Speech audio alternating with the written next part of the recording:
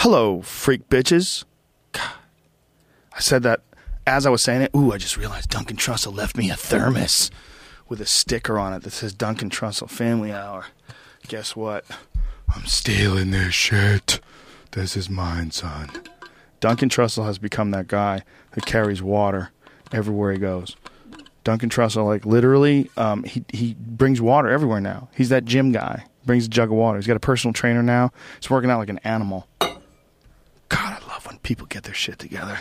I love progress, ladies and gentlemen, and I love Squarespace. This podcast is brought to you by Squarespace. Squarespace is the easiest way to create a beautiful website, blog, or online store for you and your ideas. Okay, commercial aside, what do I think about Squarespace? If I didn't have to read any copy, this is what I would tell you. Making a website is generally a pain in the ass. It's confusing. If you're not technologically savvy, it's very problematic. You could try to learn programs, or you could just go to Squarespace and whack that shit out within moments. It's so easy to make a badass professional website. Every website comes with an online store. Every website comes with the access to Getty Images. With Squarespace 7, you can get Getty Images for $10 an image. They're normally hundreds, sometimes thousands of dollars. They have millions of images for you to choose from. It's drag and drop interface. 24/7 support is literally the easiest way you can get a badass website. You can do it yourself. You can have the satisfaction of doing it yourself. You fucks. They also have this thing called cover pages. Like, say if you have an idea and you go, God damn it, I need to put this, I got the domain. Yes. All right, I'm going to put up a cover page and I'm going to say coming soon. Maybe I'll give myself a deadline and then I'll have to figure out how to get those rattlesnake cock rings out on the market. Cover pages will allow you to do that. It allows you to set up a beautiful one-page online presence in minutes. Start a free trial with no credit card required and start building your website today.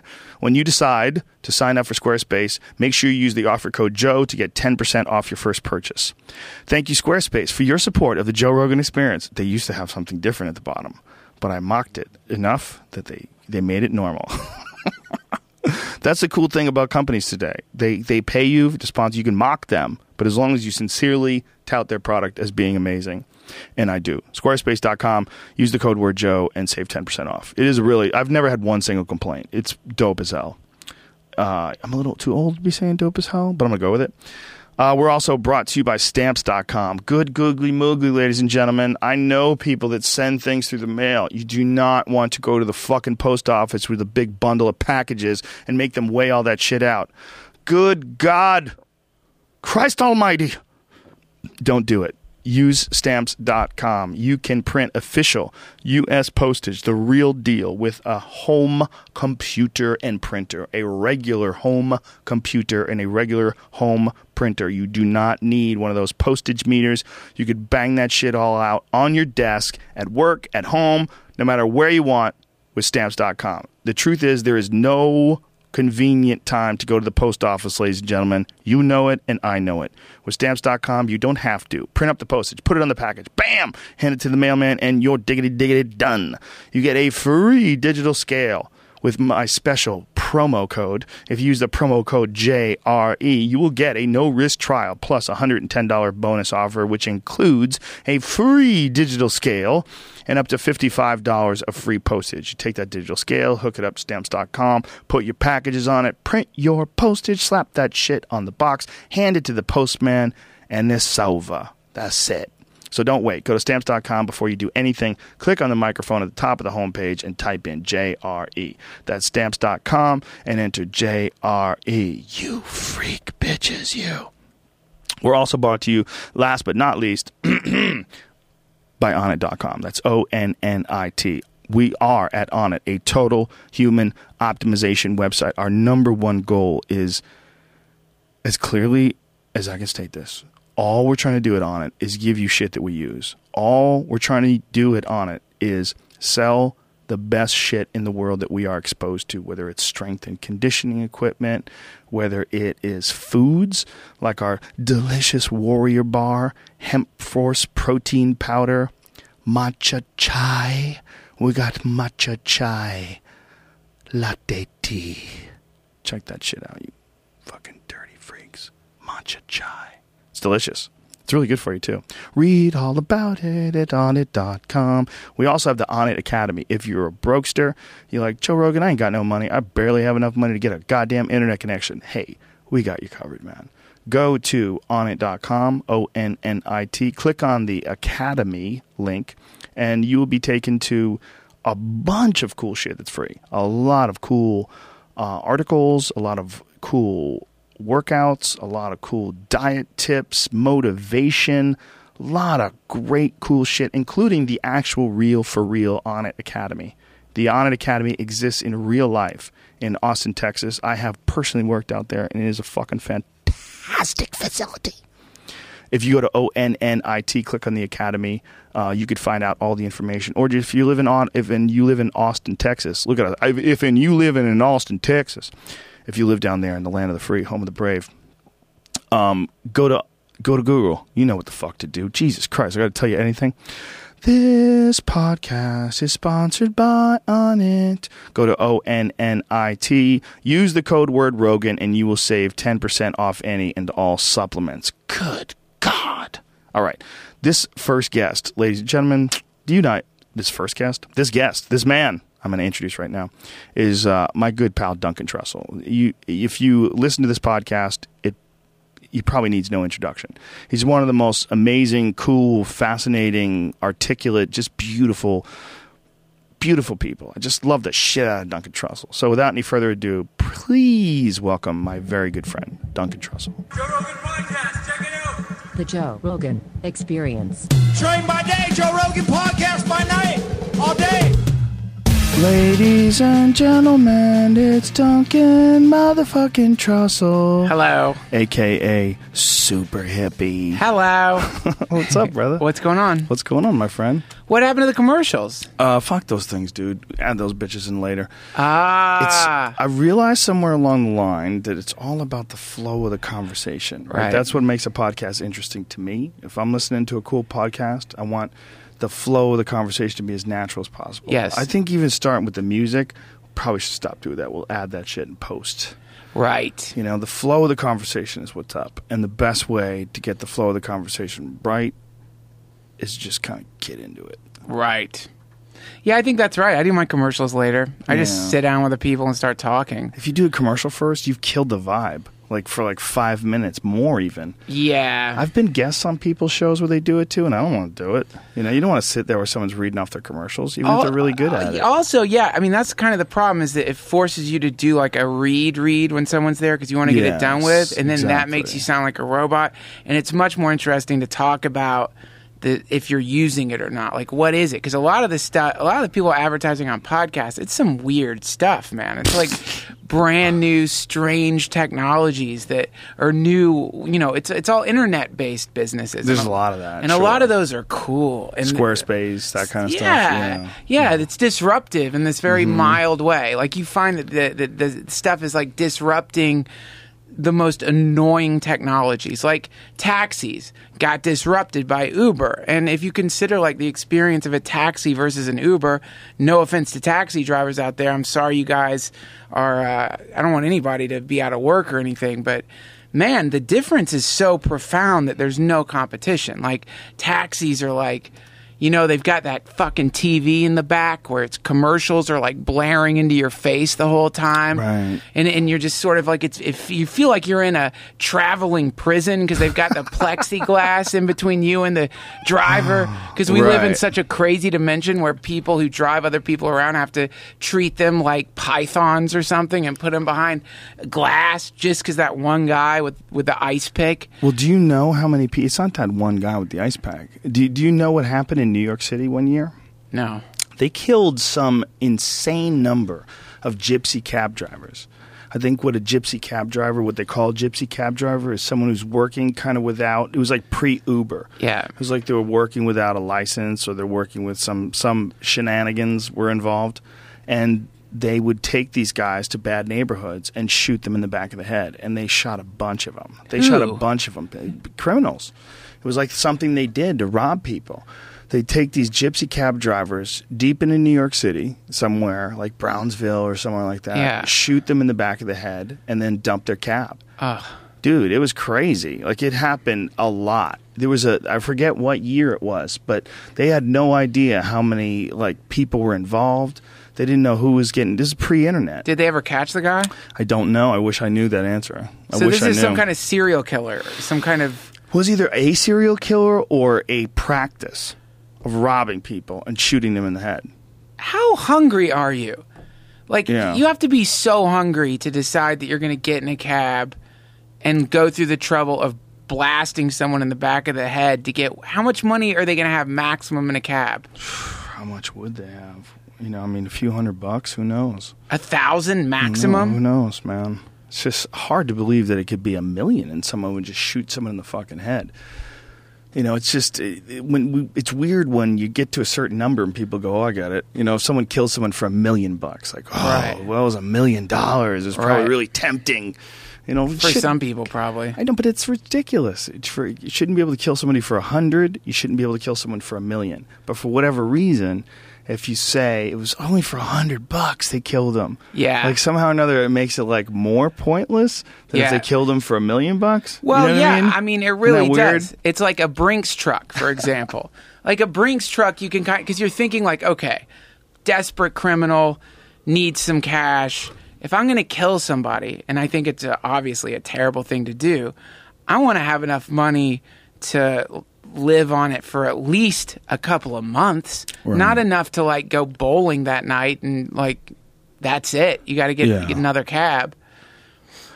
If you're one of those Uber drivers, though, I mean, how much protection do they have?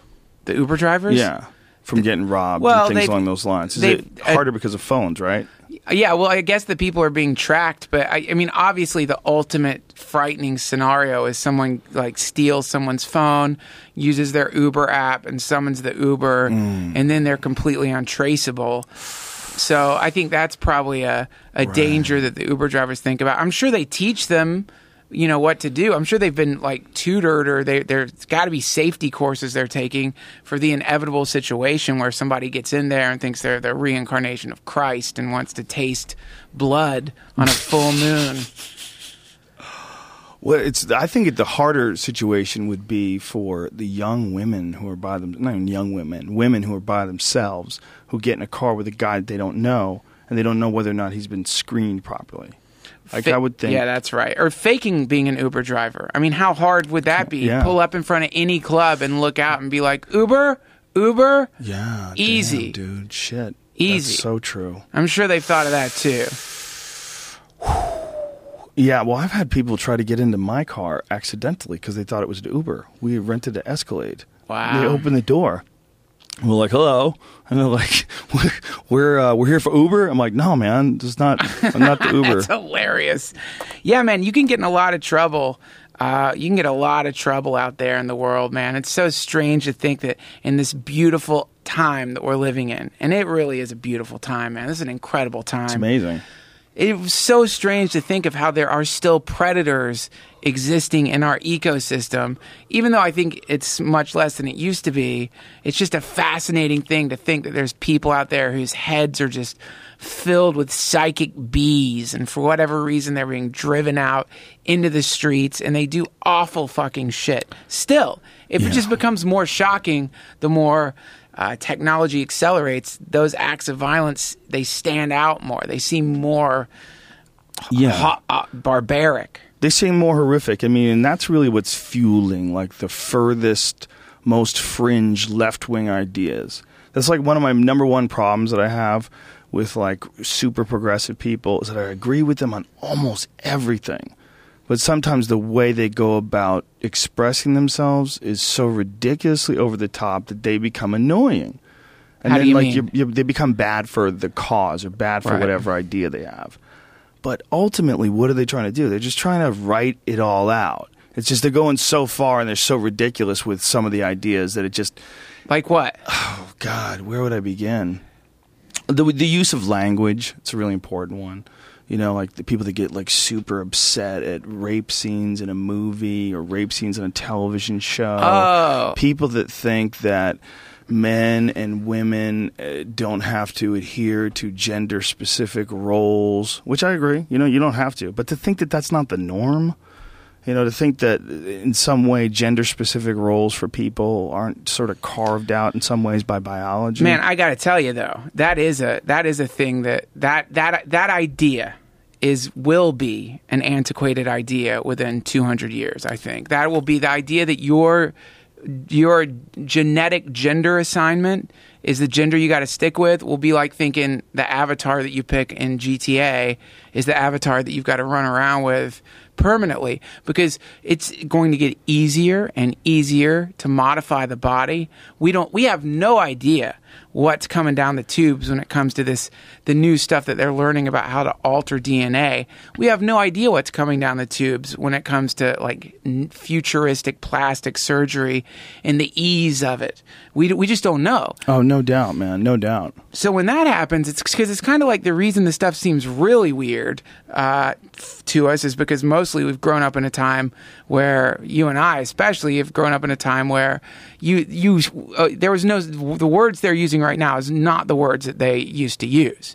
The word tranny was not an offensive word. Yeah, people would just use it. They didn't know. You didn't know. So, you know what the general idea was, if you're growing up back in the 70s or the early 80s, it's not like everybody was a complete horrible bigot, but at least I grew up in North Carolina, so the public opinion on transsexual people is not what you would consider to be rosy. It's not like people are like, they deserve rights, they should get married. Well, they weren't a topic of discussion.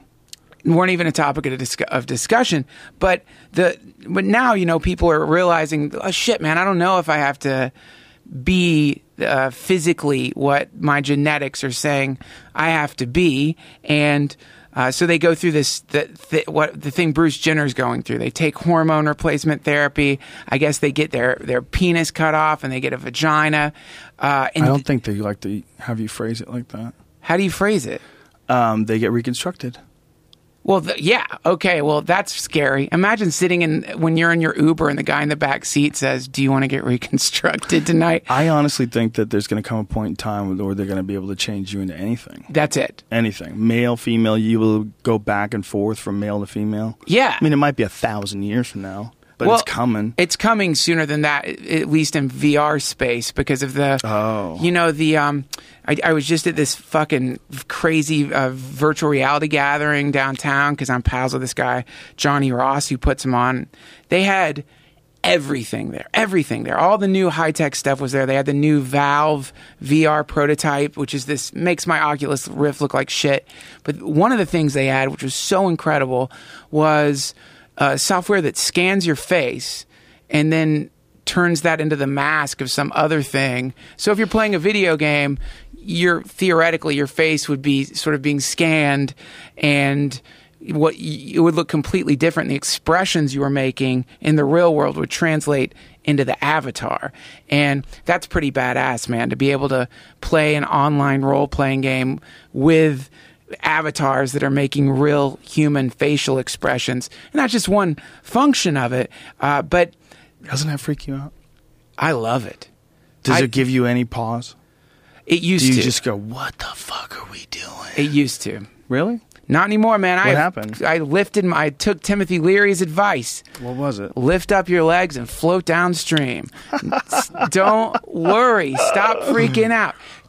There's nothing. Number one, you're not stopping it. No, it doesn't matter who you are. It doesn't matter what plan you have.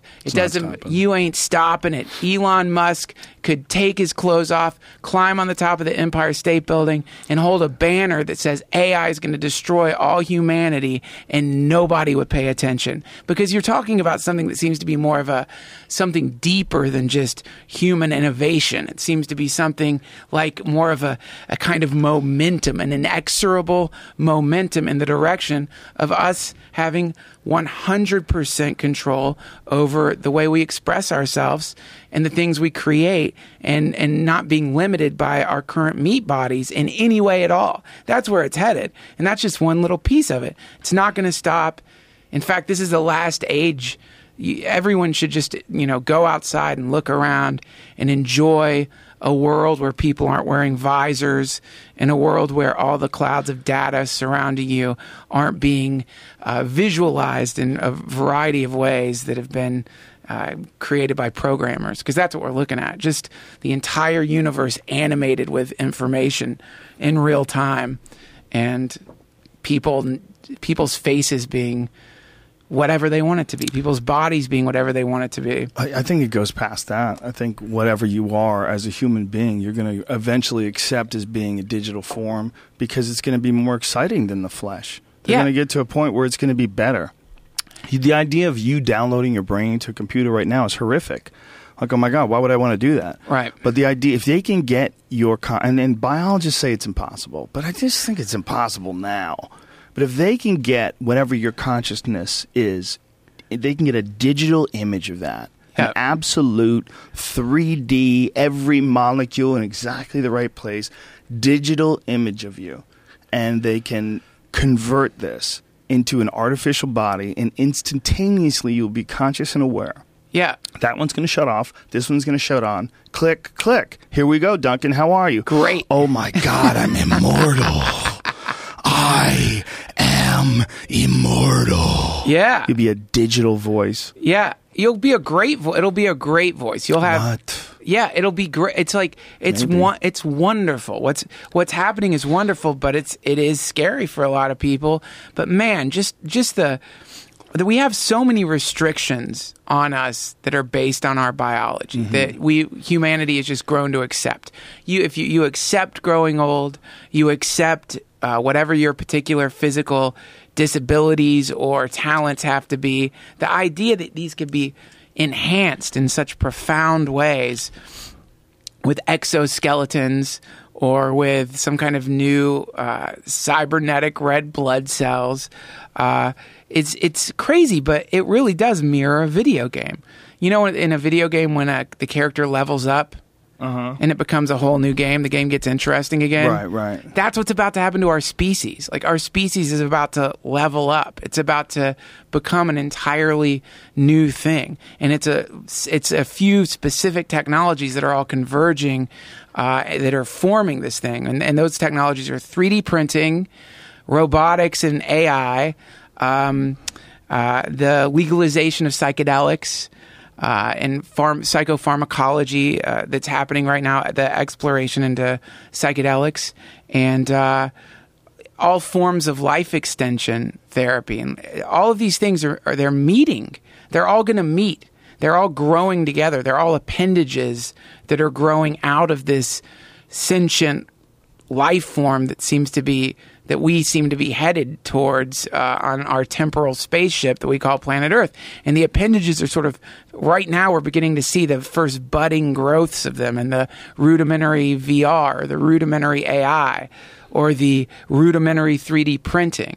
But the idea that you can go into into a virtual space created by an artificial intelligence that is a replication of something that you have stored in your memory that's been downloaded and scanned, so that you could go and live inside a memory in 3D space, and then within that memory have some piece of it printed out in a 3D printer. You know what I mean? Like, holy shit, I'm hanging out at my grandmother's house when I was 6 because they were able to scan my memories and digitize it and put it in VR space. Oh, look, there's that pendant that my grandmother liked. Computer, print that out, and then boom, now you've got a 3D representation of something inside your memories. Oh my God. Think of that. Where are we going to put it all? People will just fill the world up with 3D images of their memories. We'll be just clutter. That will be the new clutter. 3D images of your past. Junkyards filled with old grandma pendants. You'd go out to a field. What is this? What is this apartment doing here? This is the apartment where I grew up. I rebuilt it out here in the field. See that mattress? I came on that mattress. That's my cum. I reprinted it with the 3D printer. Yeah. That's what you're looking at, man. That's what you're looking at. You are looking at... Now the memory downloading stuff, I don't know of any kind of... I think that's a little bit of a stretch. I don't know exactly where we're headed with that stuff, but I do know that they're learning a lot about memory. I just heard that they think that they figured out a way to restore memory in people with Alzheimer's disease using some kind of like sonic technology to remove the plaque that's in there and the memories come back. So we're learning about memories, and the more we learn about memories, and the more we learn about what you were talking about, which is this hyper realistic, detailed, super ultra HD scan of the human brain, then if that is possible to recreate consciousness, then it makes sense that you would also be able to recreate the memories encoded inside the neurology that you're duplicating. I think that's where I was getting at when I was talking about this idea that we're in this weird space right now where this is all happening, where we're like caterpillars that are giving birth to a butterfly or be transforming into a butterfly. Yeah. And it's all happening right in front of us. That's why these violent acts are so repulsive today. Yeah. I mean, I think they were always repulsive, but now they seem particularly repulsive because you're like, God, look what's going on. Look how much crazy shit is going on. If we're still having religious murders when all this is going on. Yeah.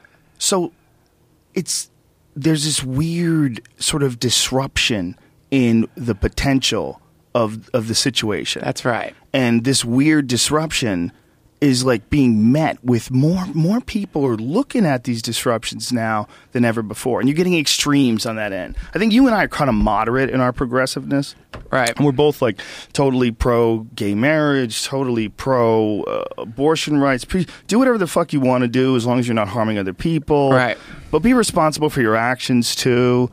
And I think more and more people are, at least in my opinion, what I'm running into, kind and aware than I think ever in my lifetime. More people are kind and aware. That's and more right. people are also aware of like the benefit of being kind. That's right. But along the way, you're going to have extremes on both sides. You're going to have extreme religious crazy fucking people. You're going to have extreme left-wing lunatics. You're going to have all sorts of people. Like Chris Ryan said it best.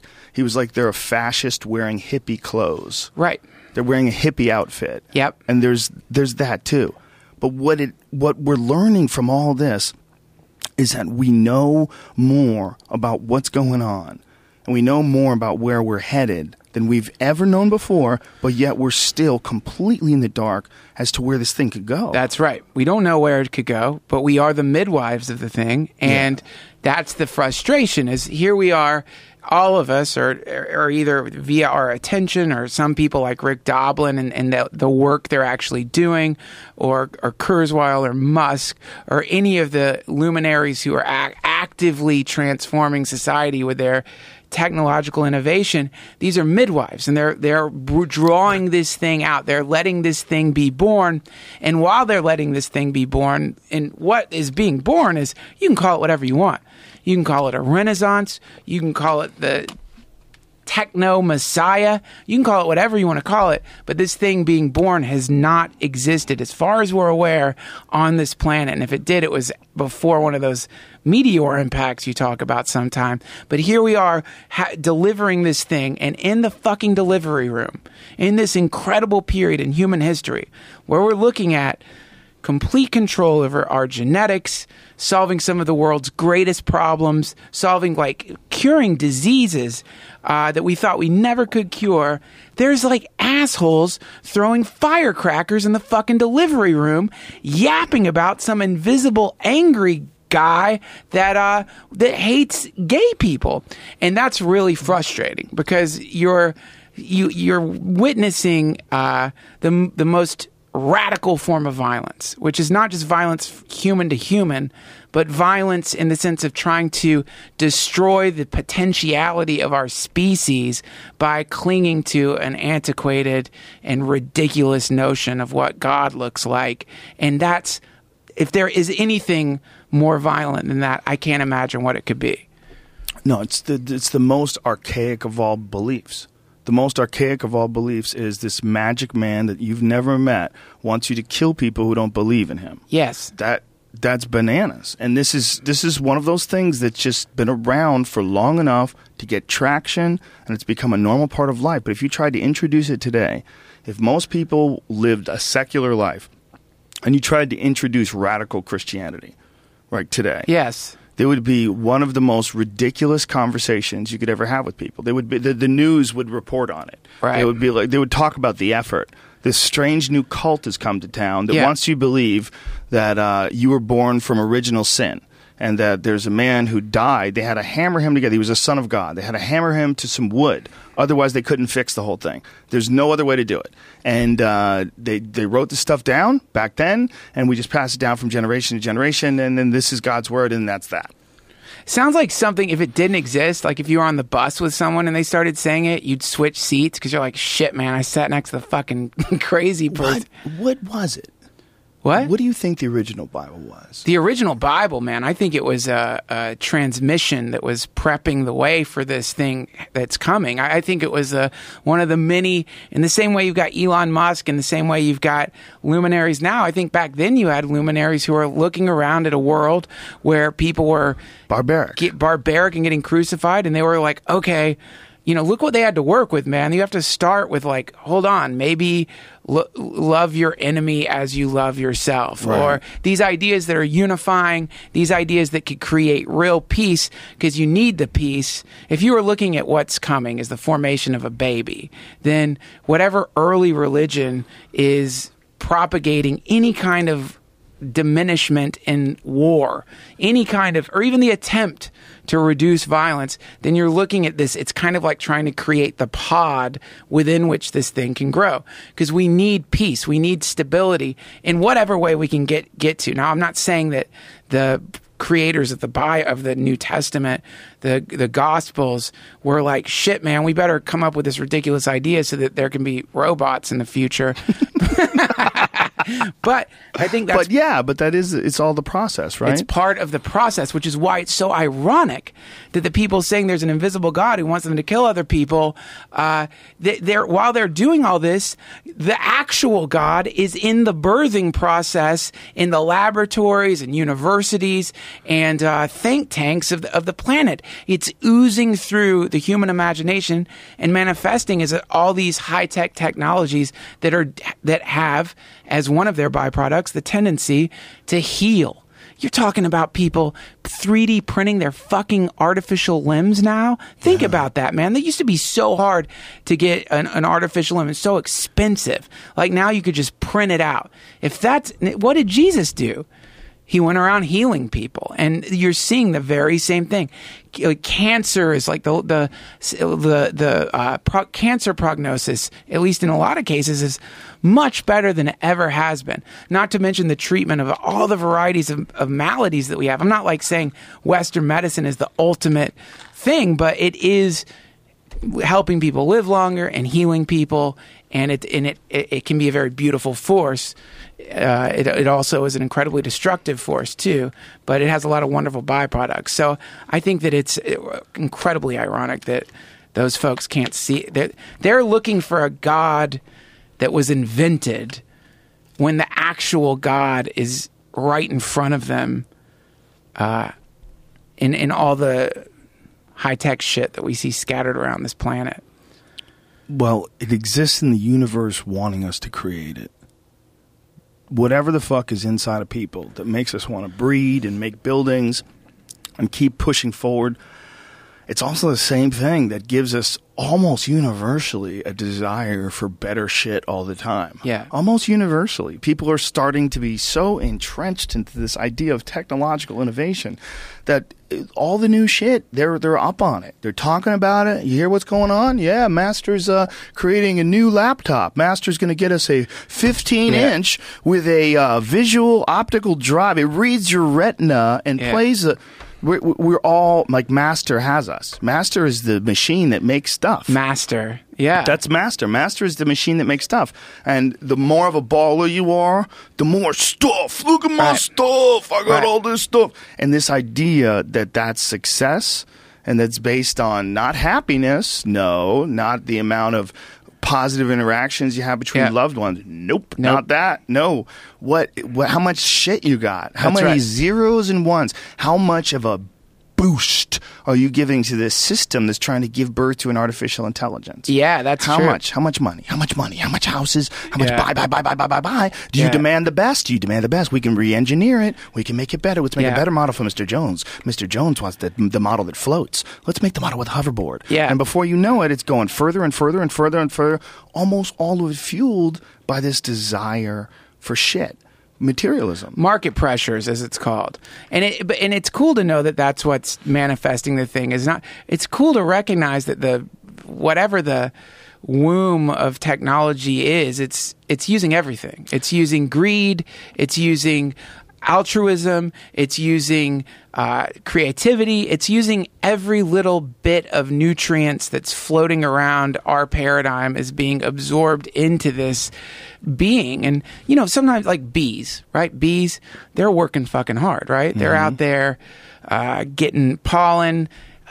And I know this is dumb because I don't know how a bee might think, but I bet that the bee isn't thinking, fuck, man, I've got to get more pollen for the fucking hive. I got to do this, man. I got to work really hard. I think it's thinking, God, flowers feel so good to roll around inside of. I just love rolling around inside of flowers. And I think in the same way, humans, when they're doing all these things that seem like recreation and leisure and hedonism, they don't realize it, but they're building the machine too. Mm-hmm. They're building the machine by their desire for more heightened levels of hedonism, for heightened levels of sense gratification, for a heightened ability to express themselves or to bring what's in their mind out into the world. They're all worker bees that are helping to push forward the birth of whatever this thing is that is currently fermenting in the womb of time.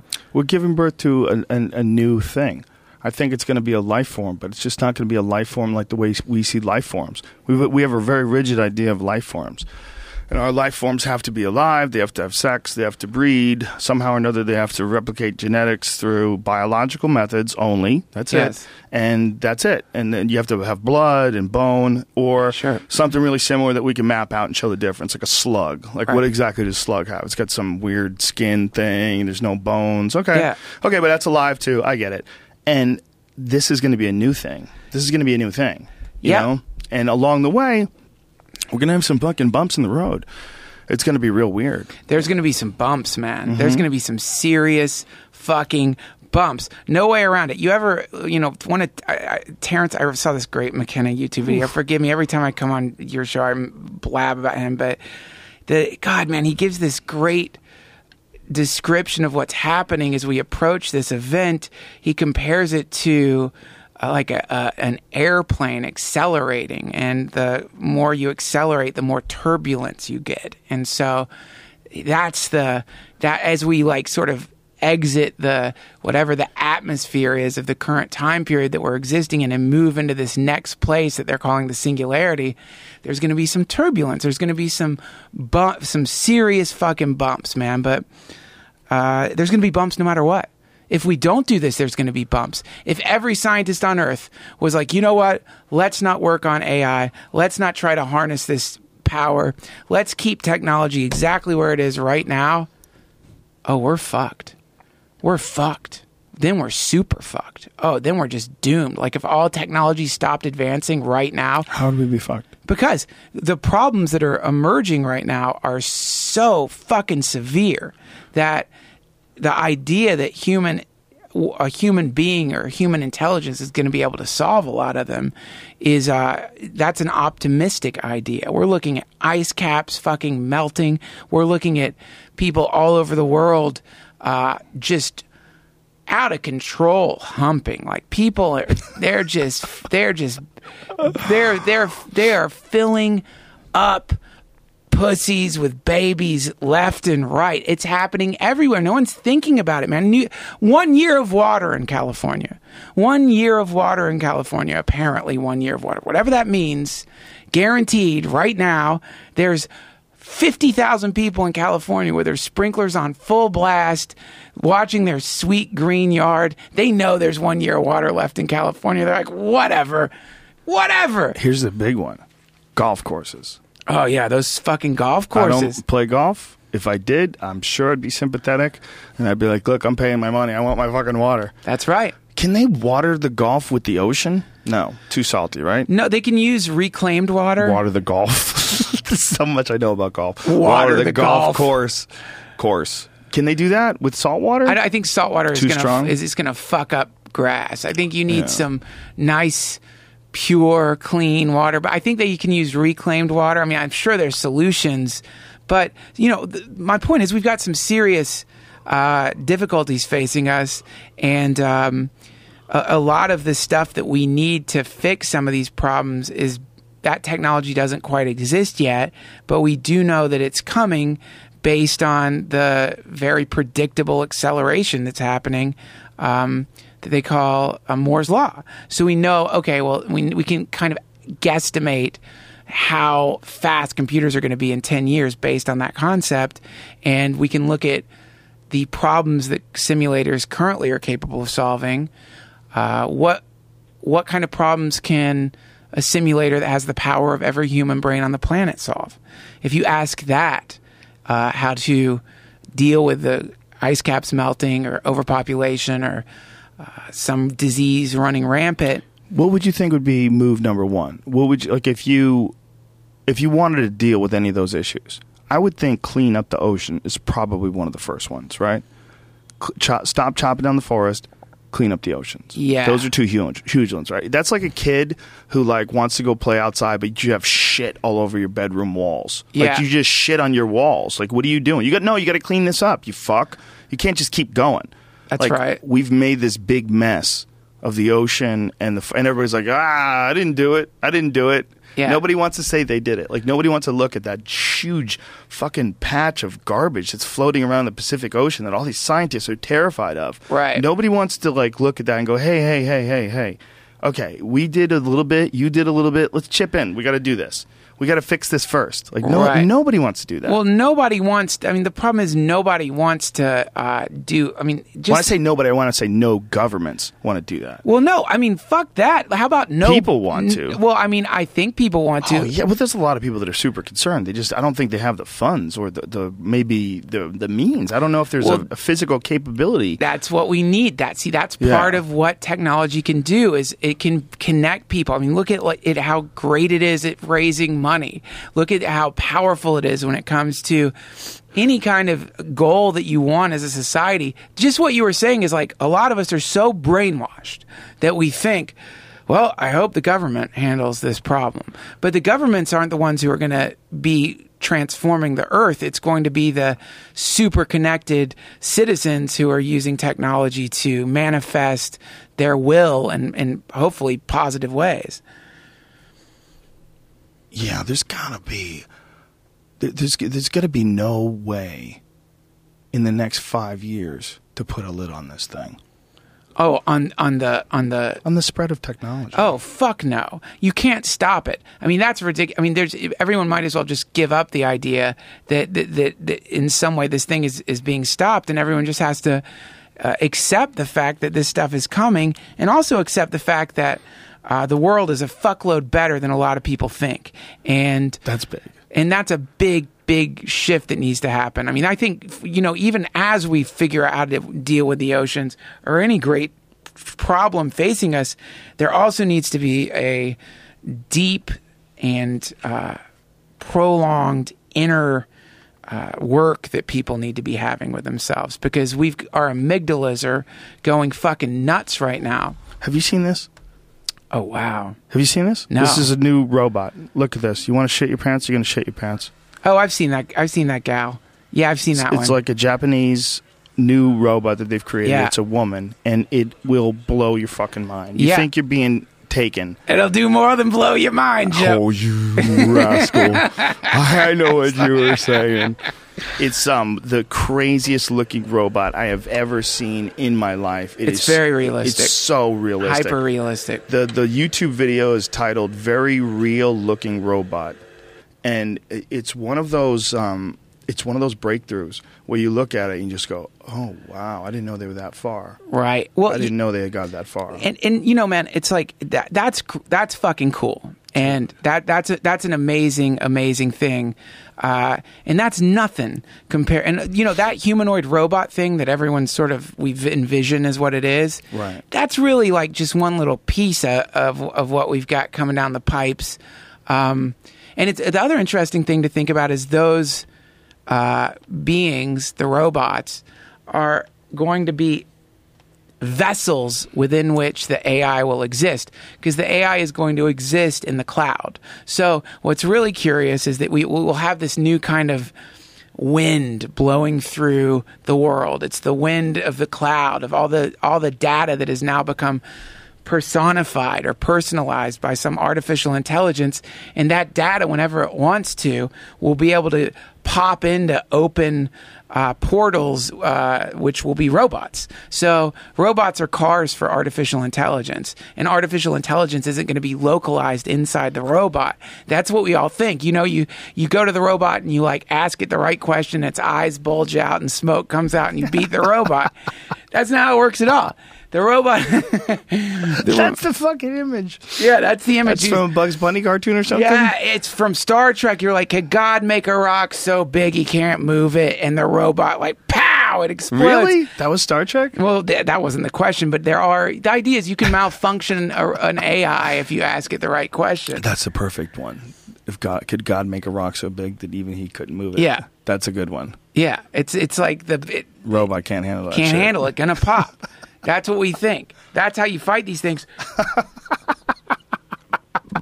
But with riddles. Fight the robot with a riddle.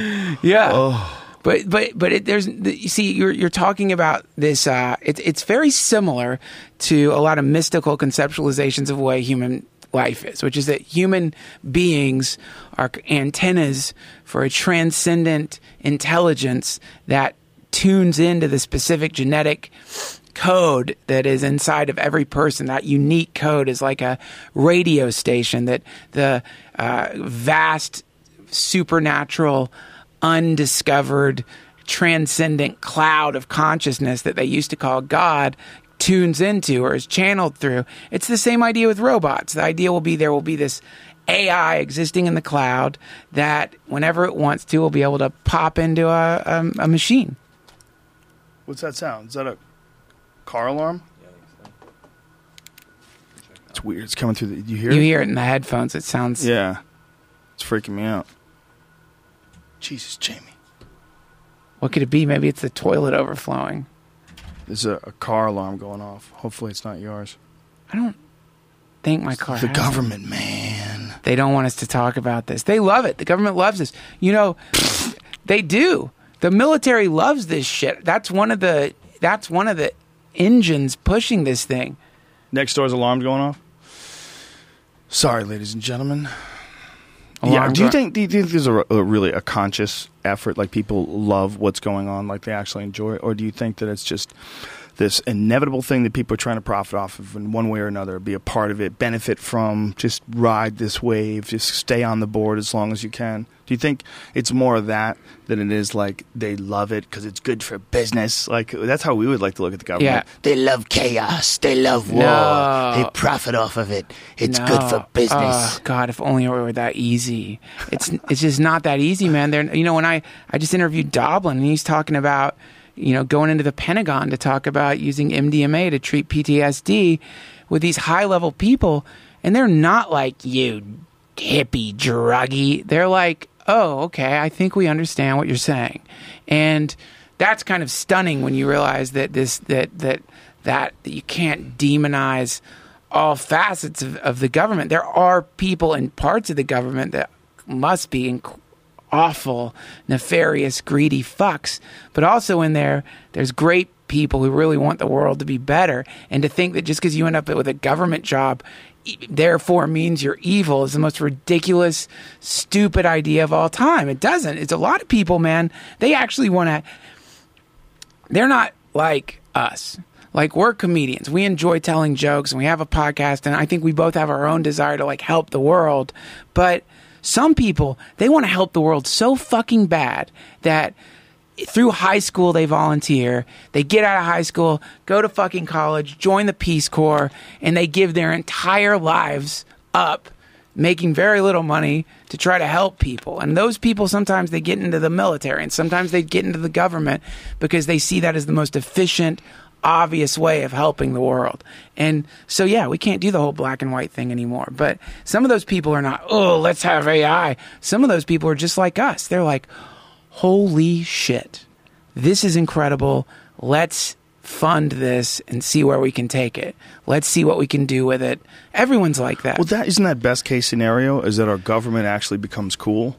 Is that the internet sort of forces only cool people into office, and our government becomes something we can all tolerate? Yeah, I mean, that would be the ultimate thing. I mean, the structure itself is really only a problem when enough corruption exists to capitalize on the holes in the system. Yeah, like the being influenced by big money corporations that twist policy to suit their needs so they could profit.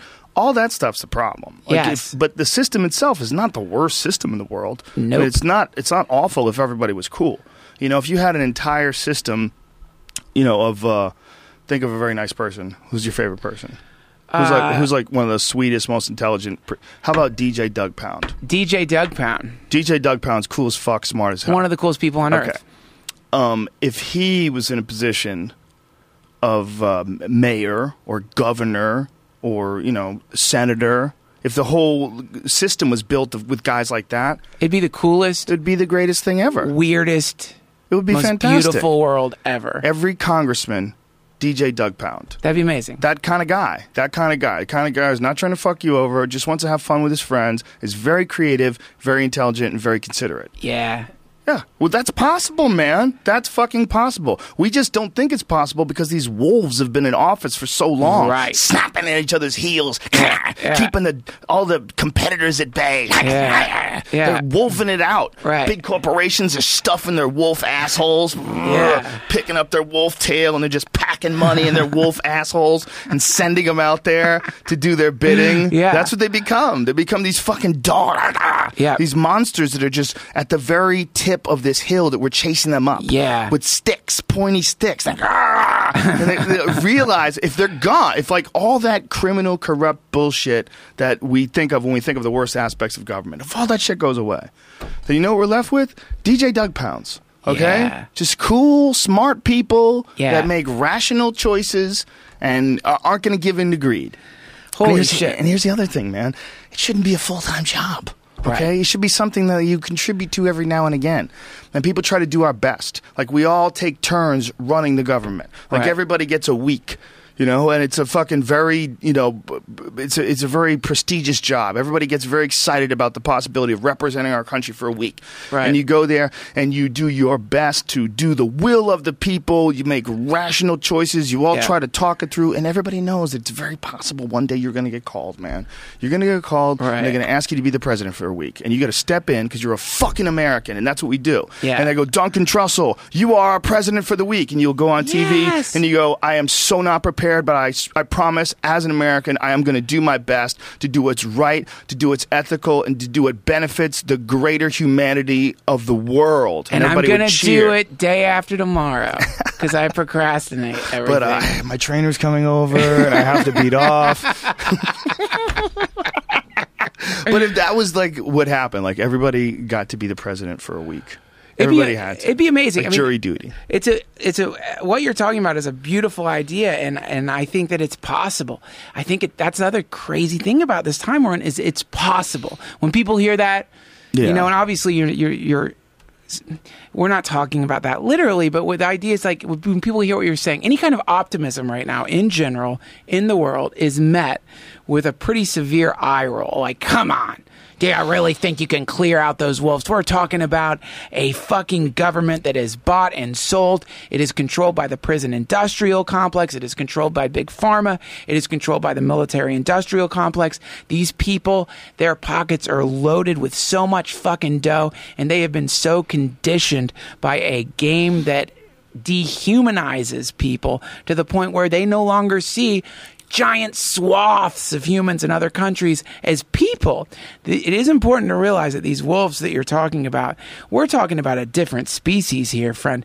If you look at like what's going on in the UK with these organized pedophile rings that seem to consist of people in the highest level of governments, I can't remember who it was. One of the investigators said it seems to be built into the system in some way. What? Yeah, look it up. It's scary fucking shit, man. That's insane. So when you look at... I had avoided that stuff because it bums me out when I saw those stories, but that's what they're saying? That's what they're saying. But here's the difference. And that's horrifying to imagine because, you know, this, we hear it, it's so funny too, hear it with the UK government and people are like, what? But now you hear about a priest doing it and people are like, yeah, that just happens. It's like you're looking at, an organized system that has as part of the destructive result that it reaps on the planet, also psychically wounding children in the worst way possible. So this is I think that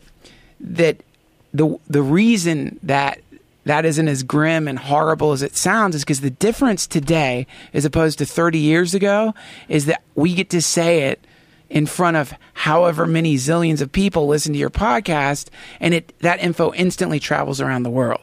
30 years ago, if you think that if there truly is an organized group of pedophiles that have as their membership high-ranking government officials, not just probably in the UK, but in the United States too, if that really does exist, it didn't just start today or last week or 2 years ago. That's been around for a long time. So the difference between back then and now is that shit is getting everywhere. It's everyone on planet Earth is aware of this investigation. You can't get that genie back in the bottle, even though I think a lot of people are trying. They're saying that the whistleblowers for this are not going to have immunity. That's one thing that the government has said. If you're a whistleblower for this weird ring of pedophiles, no immunity. You're going to jail too. So they're like squelching. There seems to be an element that is trying to push this shit down, of course, because if it's true that some speculate that even members of the royal family could be involved in this shit. So yeah, look it up. You should. It's a deep, dark, David Lynch level Twin Peaks shit coaster. But the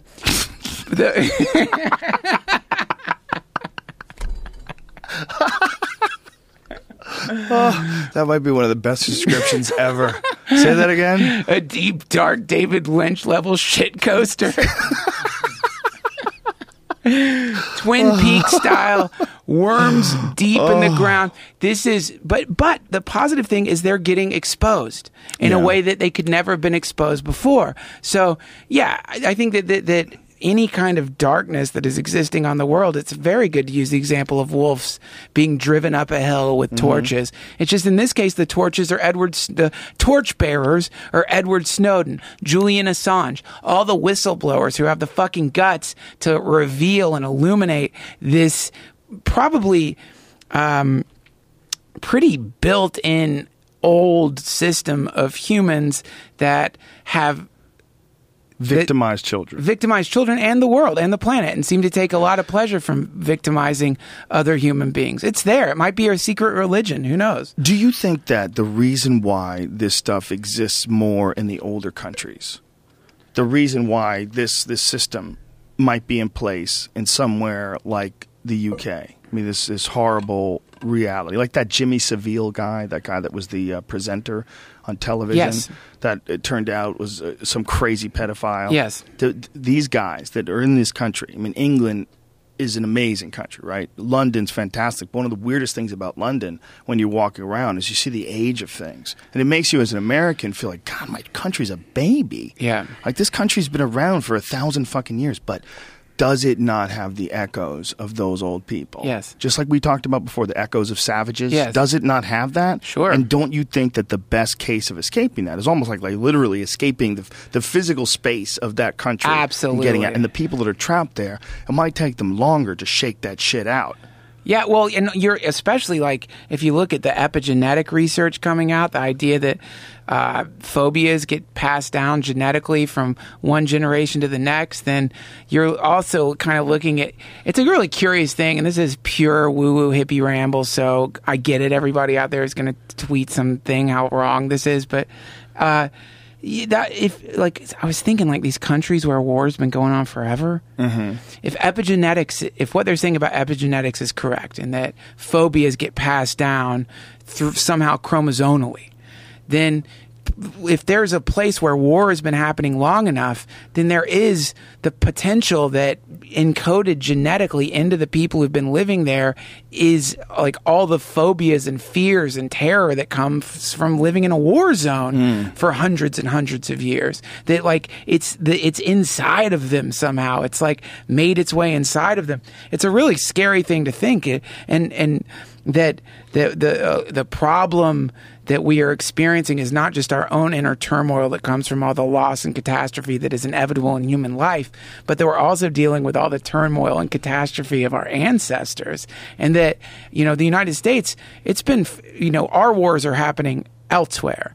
That's one of the spoiled brat aspects of our warlike country is that we don't experience what it's like to hear the hum of a drone and suddenly have the incineration of a landmark that we have grown up around. We haven't experienced that. That's why the motto of the Weather Underground, that terrorist organization that was trying, the Homeland Terror Organization that was trying to protest Vietnam, their motto was bring the war back home.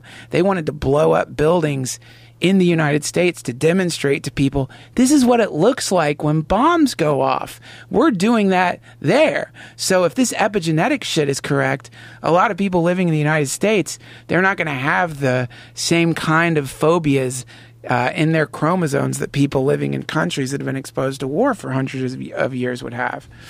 Yeah, there's no getting around it, right? No getting around. If you look at like bees, like you look at a bee that makes a beehive. We were talking about bees earlier today, like what it would be like to be a bee, right? It might be some beautiful thing. Yeah. Where's the bee getting the information to build that hive? Why are they all doing the exact same thing? Right. How do they figure out that they're supposed to go get the nectar and then they're covered with pollen and then they fly over to the other flower? Right. Like, is that encoded in them somehow? It must be if they can't communicate. I think they're all doing it. I think it's a frequency that their structure is tuning into. Like if you saw a remote control car, a tiny little remote control car, zipping around on the table, and it was like avoiding obstacles and going to exactly where it would go. If you were like, let me look inside the car to find the way that it's able to figure all this shit out, you would be missing what was really happening, which is that the car is tuning into a frequency that is, you know, the directing it. So listen, I mean, again, no, it's a totally fascinating concept, and it might totally be right. I mean, think about how many different bugs exhibit the exact same behavior. All of them, all over the world. They have their own little groups. They exhibit the same behavior. They know how to build these leafcutter ants. They build these gigantic compounds. Yeah. They dig holes. They create little areas where like leaves ferment. You know, like it's a bizarre, complicated thing they figured out how to all do. Like it's not so out of the question to think that they're getting that from the sky or they're getting that from some frequency that they have a channel they can tune it in and we can't. Well, and you get into like, you know, dimensional stuff where it's like, okay, if it's epigenetics and if information is being transferred not just in writing and not just in the teachings of the parents to the kids, but chromosomally, then that means that every living entity is the very tip of a temporal appendage that stretches all the way back to the Big Bang. So it's not just an ant, it's the end of the genetic line of that particular ant's family tree that goes all the way back through time, and it's transferring information via chromosomes. So this is a creature. You're looking at the very tip of it's like what Douglas Adams said about mice in Hitchhiker's Guide to the Galaxy, that mice were actually the very tip of the appendages of a super intelligent creature that likes to study scientists.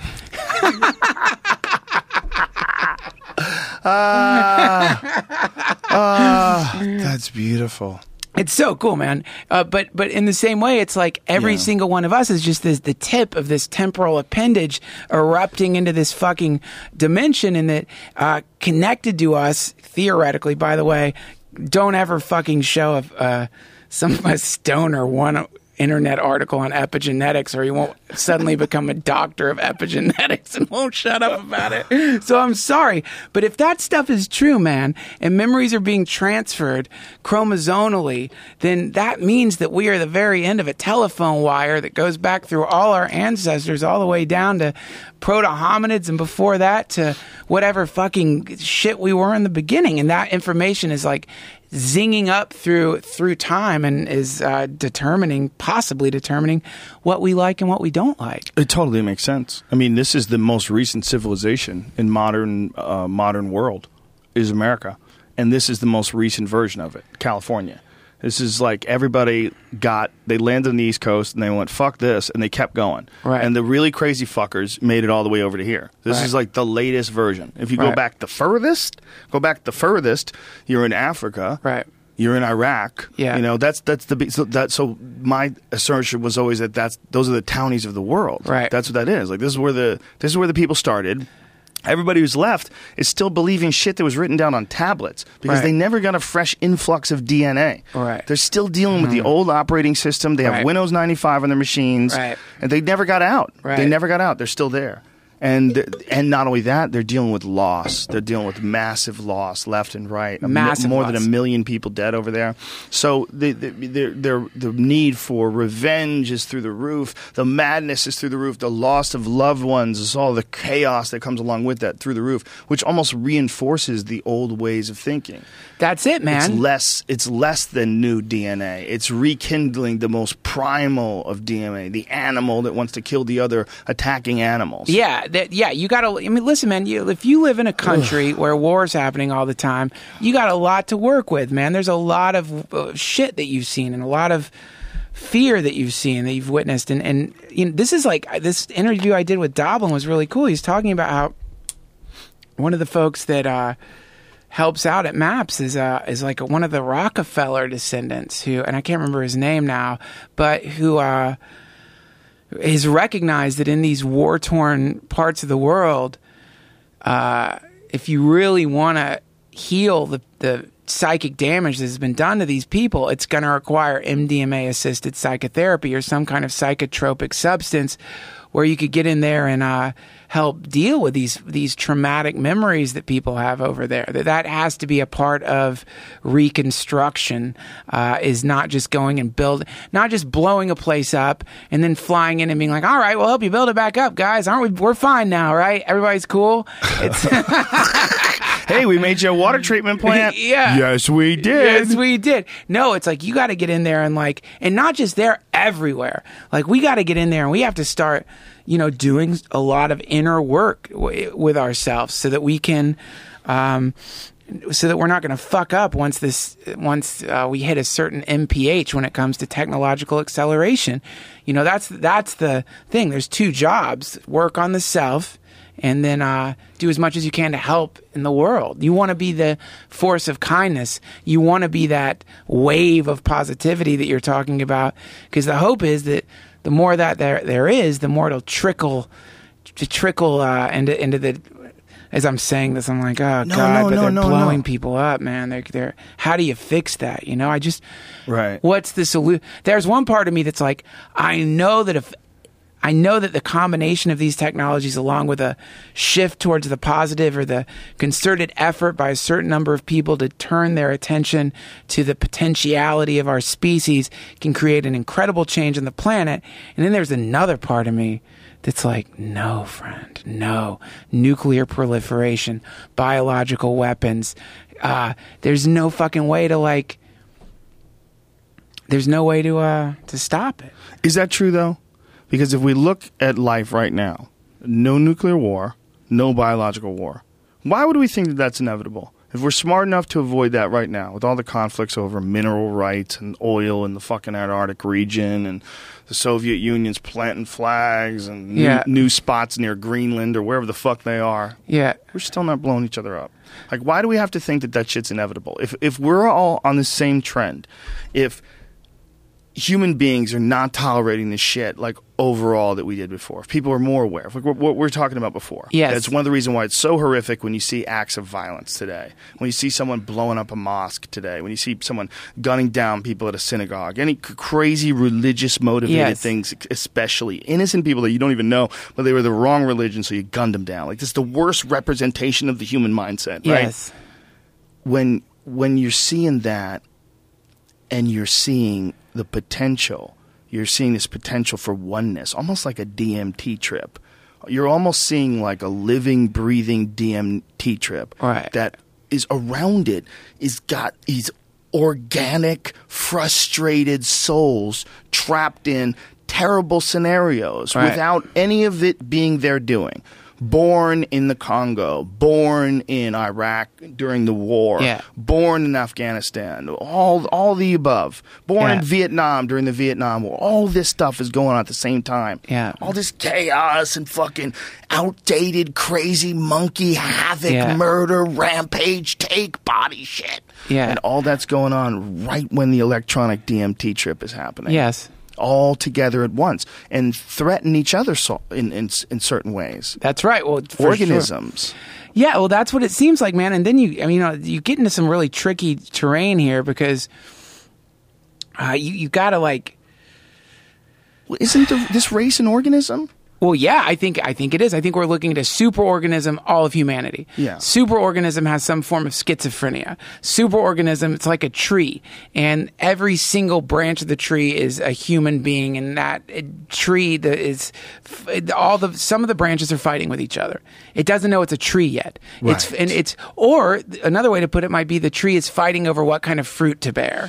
The tree is part of the tree wants to bear super radical Islamic fruit.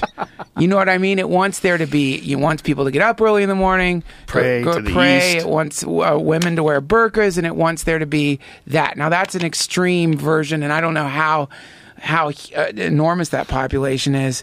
Actually, when I did one of my live podcasts, man, I asked if there was a Muslim in the audience, and this guy was like, "Yeah," and I had him come on stage and talk about ISIS, and he's like, we hate them. Like, that's not what it is at all. That's just the most extreme, ridiculous version of it.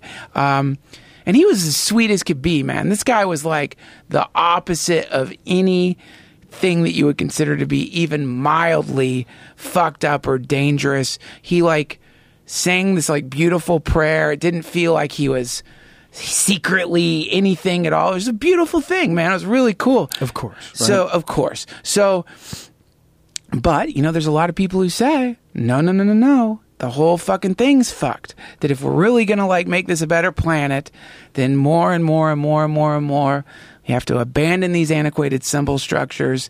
We have to turn our eyes away from our addiction to the past and focus on the now. I don't agree with that. I think there's a lot of beauty to be harvested and all that stuff, but still, man, it's a complicated problem because what do we do when 3D printers meet DNA? What do we do when you can 3D print an Ebola virus? What do you do when that technology is accessible to anyone who wants it?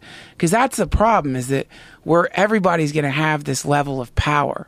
And you really do just need two people. You want to fuck up guns? You want to fuck up guns for everybody? What do? You start shooting people. You want to fuck up, and inevitably, what happens? Someone will do it. If there's guns, inevitably, some fucking asshole who is either going to hallucinate a bird talking to him or just have a fucking chip on his shoulder about his boss is going to go into a fucking place and shoot up a bunch of people. And that ruins it for all of us. Now, if you own a gun, some people will think you're a fucking asshole for no reason. Just because they don't understand that it's fun to blow up things at a firing range. Well, that's... It's just fun. It has It is. nothing else. I Right. just like watching skeet explode from time to time. That's it. It doesn't indicate some darkness in my heart. It's fun to be outside. It's fun to watch shit blow up. It's fun to hear big booms. It's fun. So, anyway, that's beside the point. The point is that's a gun, right? The fucking guns that are coming, man. The shit that's coming down the pipes. The fact that you're going to be able to have some wet works bio lab in your basement and harvest some kind of weird shit. The weaponry that's going to be accessible to people in the future is going to be way more powerful than what we have now, and that's the scary part. Don't you think that's kind of built into this system? That in order for us to progress to this next level, the only thing that's holding us back is that there's going to be a certain amount of people that are left behind. So the idea is this system is almost ensuring, by providing almost everyone with the same technological capabilities to destroy the world, that we all have to get it together. Like you have to force people to take care of all the fucked up spots. We have to literally embrace the idea of us as a super organism. And any spot we see that's sick, we have to heal it immediately. We can't look at some cancerous thing and go, I'm not even going to get that checked out. What's cancerous? The worst aspects of Skid Row. Skid Row's cancerous. Skid Row is if you haven't been and you go to LA, you really should go through downtown and see Skid Row because it's shocking. It's one of the most densely packed representations of people with mental health issues, people despondent, drug addicts, all jammed into this area, and they're all living out of boxes. And it's like, it's one of those things where you just go, okay, what is anyone going to do anything? Like, what are they going to do? They're just going to put up places to feed them?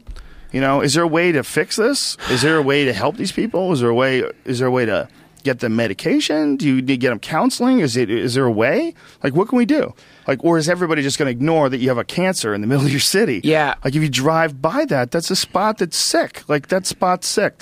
If that's us. If that's not us in our best versions of Duncan Trussell going hiking. Yeah, we're going to Laurel Canyon. Hey, everybody, I'm drinking water. Yeah. I got a new trainer. Yeah. There's that. And then there's this. Yeah. You know, and you see Skid Row. You go, okay, what the fuck is going on there? Well, what are you going to do with those people? The Congo. What are you going to do with India? What are you going to do with all parts? What do you mean India? Which part of India? Most of it. How about there's 3 times as many people and 1/3 as much room as America? Right. And they're going to keep going too, right? They're going to keep having sex with people? Yeah, and oh yeah, so that's a problem, man. It's crazy. So, but that's where you get into real interesting terrain, which is that, okay, because the thing that you're talking about, I'm pretty sure, going in and cleaning up the cancer, it's almost totally socialism. It might make Alex Jones' butthole suck so far inside of him that it would cause the singularity. Joe Rogan. Yeah, he would be very upset. Clean up the cancer. What are you going to do? Put them in camps? What are you going to do? FEMA camps. Yeah, you're going to put them in FEMA because it is that. See, no, that, it's not that though. It's kind of the opposite. It's kind of figure out some way to give them. I mean, we would look at it like, if you look at Skid Row, how much money would it cost to clean up Skid Row? How much money would it cost to almost assign like a SWAT team of specialists that can like reintroduce homeless people back into society in a comfortable way and get them jobs, train them, and like have money. Like, but hold on a second. How much money would that cost? Would it be even what the Iraq War cost in a day? Right. I mean, you could fix. That's true. You could fix giant spots on Earth. Right. With money, and everybody's like, "Oh, you can't just throw money at the problem. It's our tax dollars." And I'm talking about the exact same tax dollars redistributed. That's cool. If you really don't like the government taking your tax dollars, I completely understand. But guess what? You don't have any choice now as to what they do with it. Right. Wouldn't you be happy if they took the same amount of money and they just put more of it towards that? More of it towards fixing up all these fucked up neighborhoods where everybody's born into severe poverty. That's cool. That's a fucking cancer spot. And you could call me socialist because I kind of am with that. With that kind of stuff, I kind of am. I am with people that are trapped in bad circumstances. I am with babies. I am with children that grow up in horrible environments. I'm totally socialist. Yeah. I don't think those kids should have to pull themselves up by their bootstraps. No. I think there should be a way that we prevent these people that live in the worst spots in the world from continuing with that horrible like state of living, that horrible quality of life where you're getting sick all the time. Like Justin Wren, who's a friend of mine from the UFC. He used to fight in the UFC, and now he's been working with the Congos and the Pygmies. And these Pygmies in the Congos are like the sweetest people, and he helps them. He gets some medication. We helped fund wells there. Wow. And we got people to donate money on Bitcoin, and I matched the money, and then we bought wells. Oh, that's cool. Dude, this guy's the coolest. But these people, they didn't ask to be born there, man. And they have these bulging stomachs because these little kids have all these parasites inside of them, and they have bad water. And it's one of the reasons why so many of them get sick.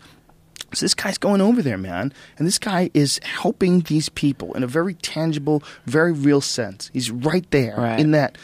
And when you see that someone out there is like that, it's like it gives everybody like a little more hope. Yes. That's what we have to do. What we have to do is make sure that all those spots where there's people, they get brought up to like a normal way of living. Yeah. Like a normal way of living. Medicine, education, food. We can do that. Yeah. We can do that. And all we have to do is just put different people in charge of getting all the money. Right. Put just other people instead of war profiting, you just have like hope profiting. Yeah. Like all these different organizations that people are like drawn to. And they want, like a guy like Justin Wren, drawn to. He has to go over there. Right. He spends 6 months over there. He gets malaria. He got fucking malaria. Fuck. Yeah, fuck. These people are out there, man. Yeah. They're out there. And then the idea is like instead of like recognizing those people are out there, recognize that they're out there and then become one of them. That's the next step. Become one. You know, it's like this guy Jack Cornfield, this Buddhist teacher tells me about Buddhism. He says, we don't want you to be a Buddhist. We want you to be the Buddha. Don't be you want to become that. And anyone can. That's the other thing, man. You can instantaneously right now, by calling the number on your screen, you can instantaneously, right now, no doubt about it, within the next hour, regardless of your economic situation, give some percentage of what you have in a way that's probably barely going to affect your life to some cause that en masse would create what you're talking about, the healing beam, the transformation, the shift. It could easily be done. You could do it right this second. And it could also be done with taxes. It could be done. It needs to be both. It's not just taxes, because again, that goes back to the government. The government. Right, but the government, at least we could look at the books. Private citizens to start open up companies and go over there and do charity work and wind up pocketing a lot of the money.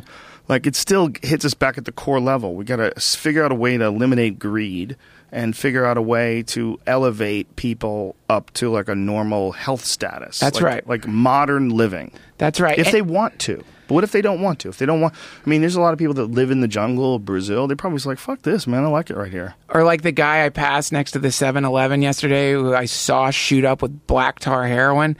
I don't know I don't think that's going to like, I can't imagine what conversation in like some nice air-conditioned dome I could have with that guy. But you know what? That's not fair. Who knows? What if you gave him Ibogaine? What if we developed like an actual, super cure for addiction and you could like snap him out of it? Well, listen, man, I had a guy on my podcast today and he was really interesting. Dr. Andrew Hill, and he's the guy who created this stuff. It's like a nootropic blend. It's called True Brain. Oh, cool. He's got like 3 different ones. You can try it if you want.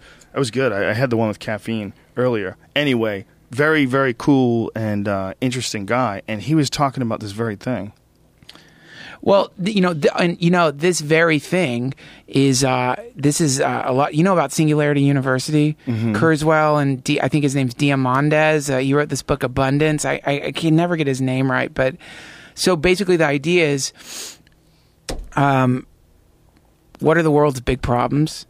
How do we fix them using the law of accelerating returns? And it's really the thing you're doing right now is almost as important as fixing the problem. It's like what Tim Ferriss told me when he was interviewing like super wealthy people.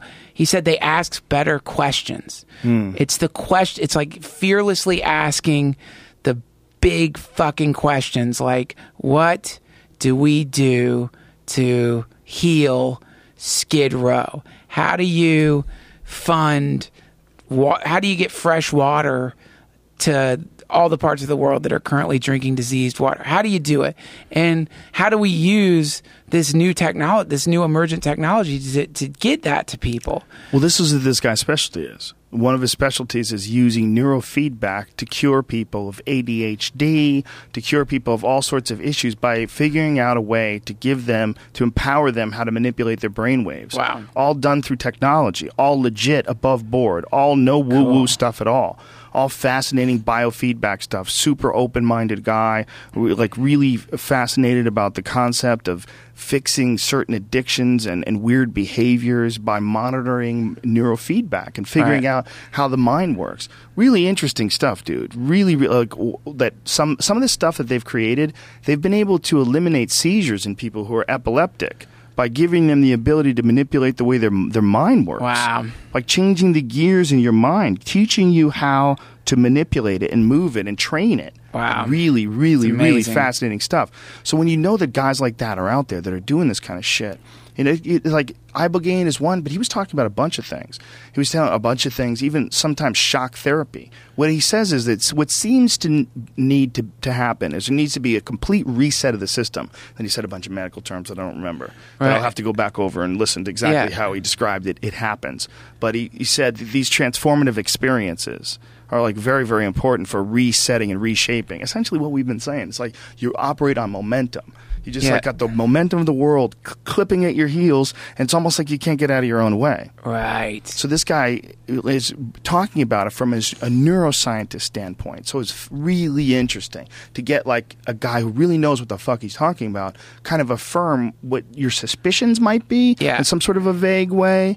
You know? You mean your suspicions being like the reset that comes from a super duper psychedelic trip? Or Yeah.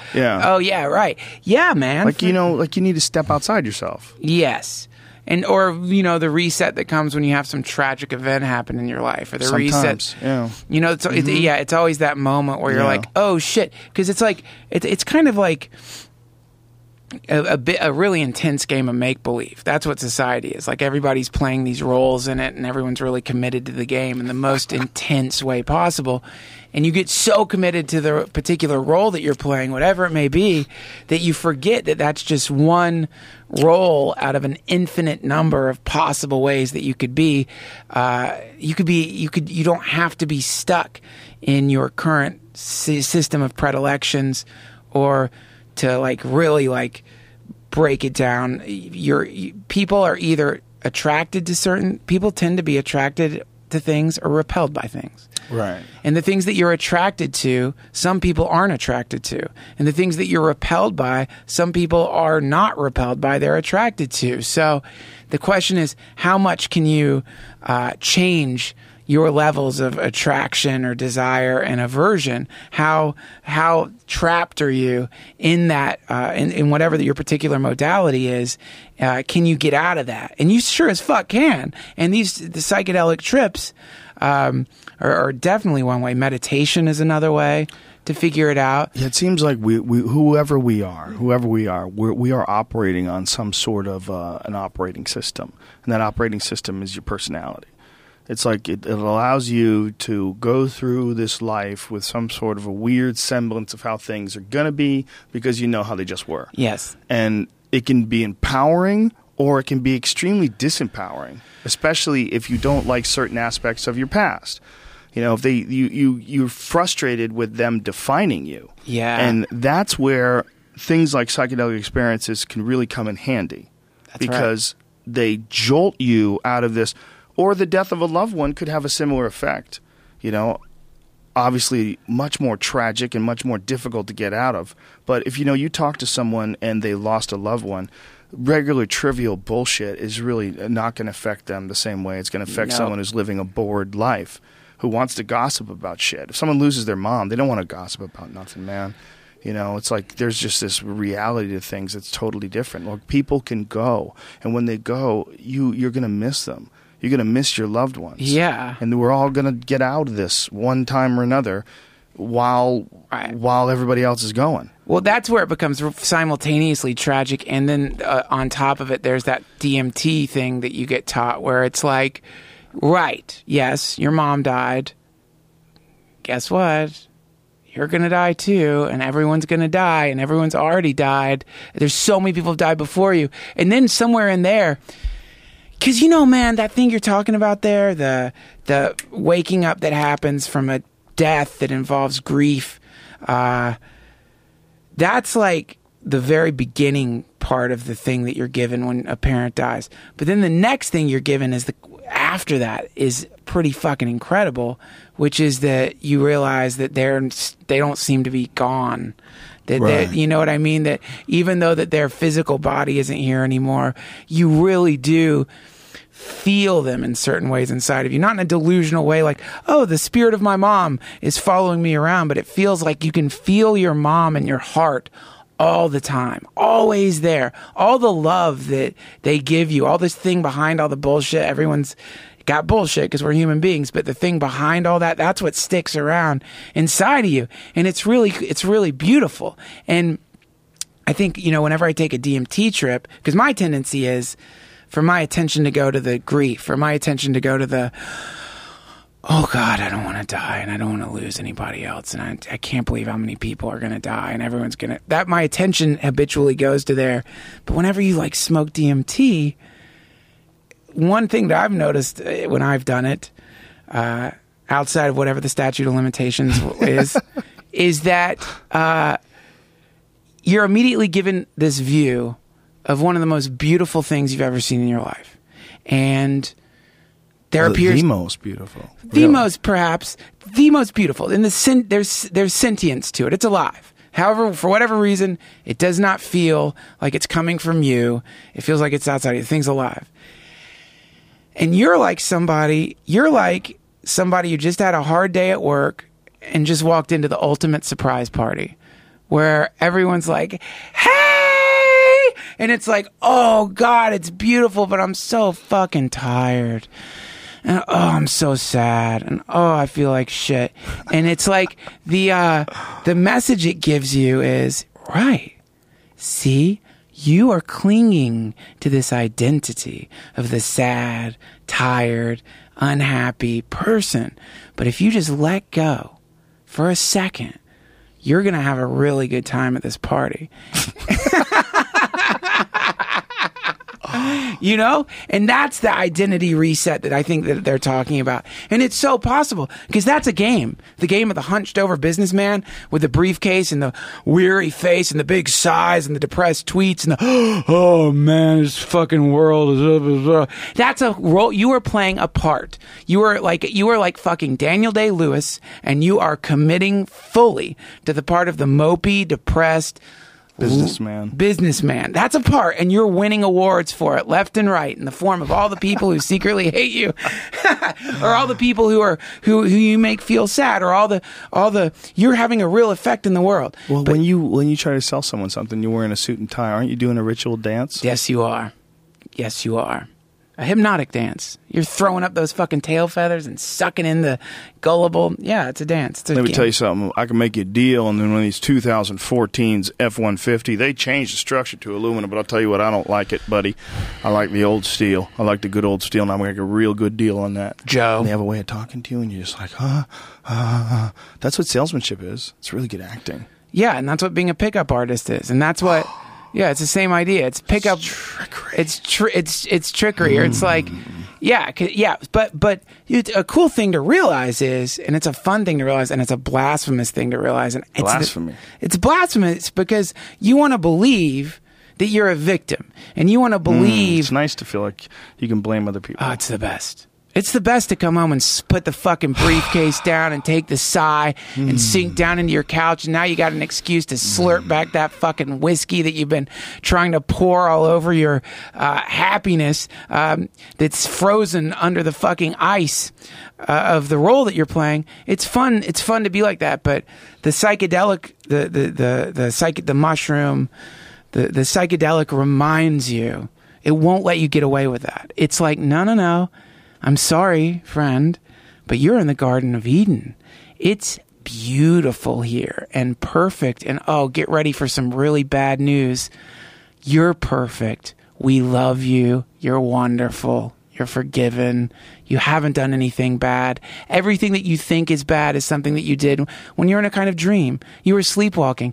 We don't care. We love you no matter what. And whenever you're ready to accept that, we're right here for you. And that sucks, because if you're really hooked on being Elliott Smith and you're really getting off on that fucking dark hell that you're in, it's a little annoying to realize, like, yo, you're fucking giving away the thing, man. Don't let people know. I'm committed to this. It's like they say Daniel Day-Lewis.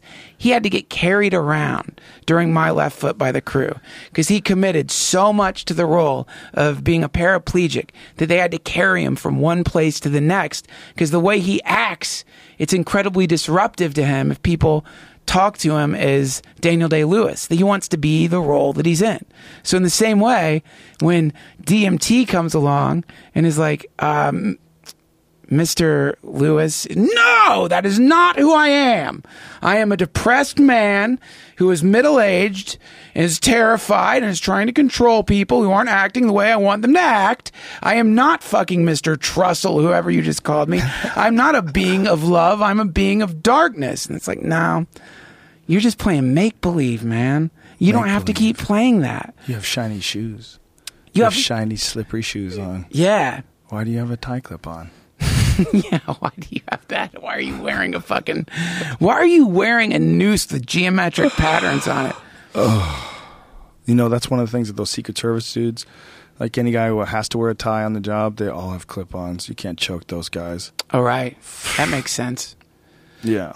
But you know, if you're a business, it's not being a businessman is any better or worse than any other role that you're playing. It's what's bad is when you forget that you're playing the role.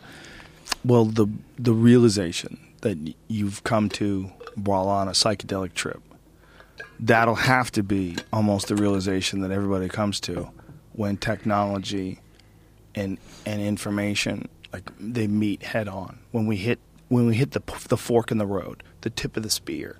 You know, if you get to the part where both sides are moving in an unstoppable pace, there's got to be a way. There's got to be a way to bring everybody into the party. Yeah. And if you don't, if more people don't know about it, if more people don't experience this pause in history where people across the entire planet are waking up and saying, wait a minute, this whole thing might not be what we think it is. Yeah. This whole thing might not be what we think it is. Right. This crazy desire that we have as finite life forms to build a nest egg and put together some fucking structure somewhere that you're going to stuff with shit.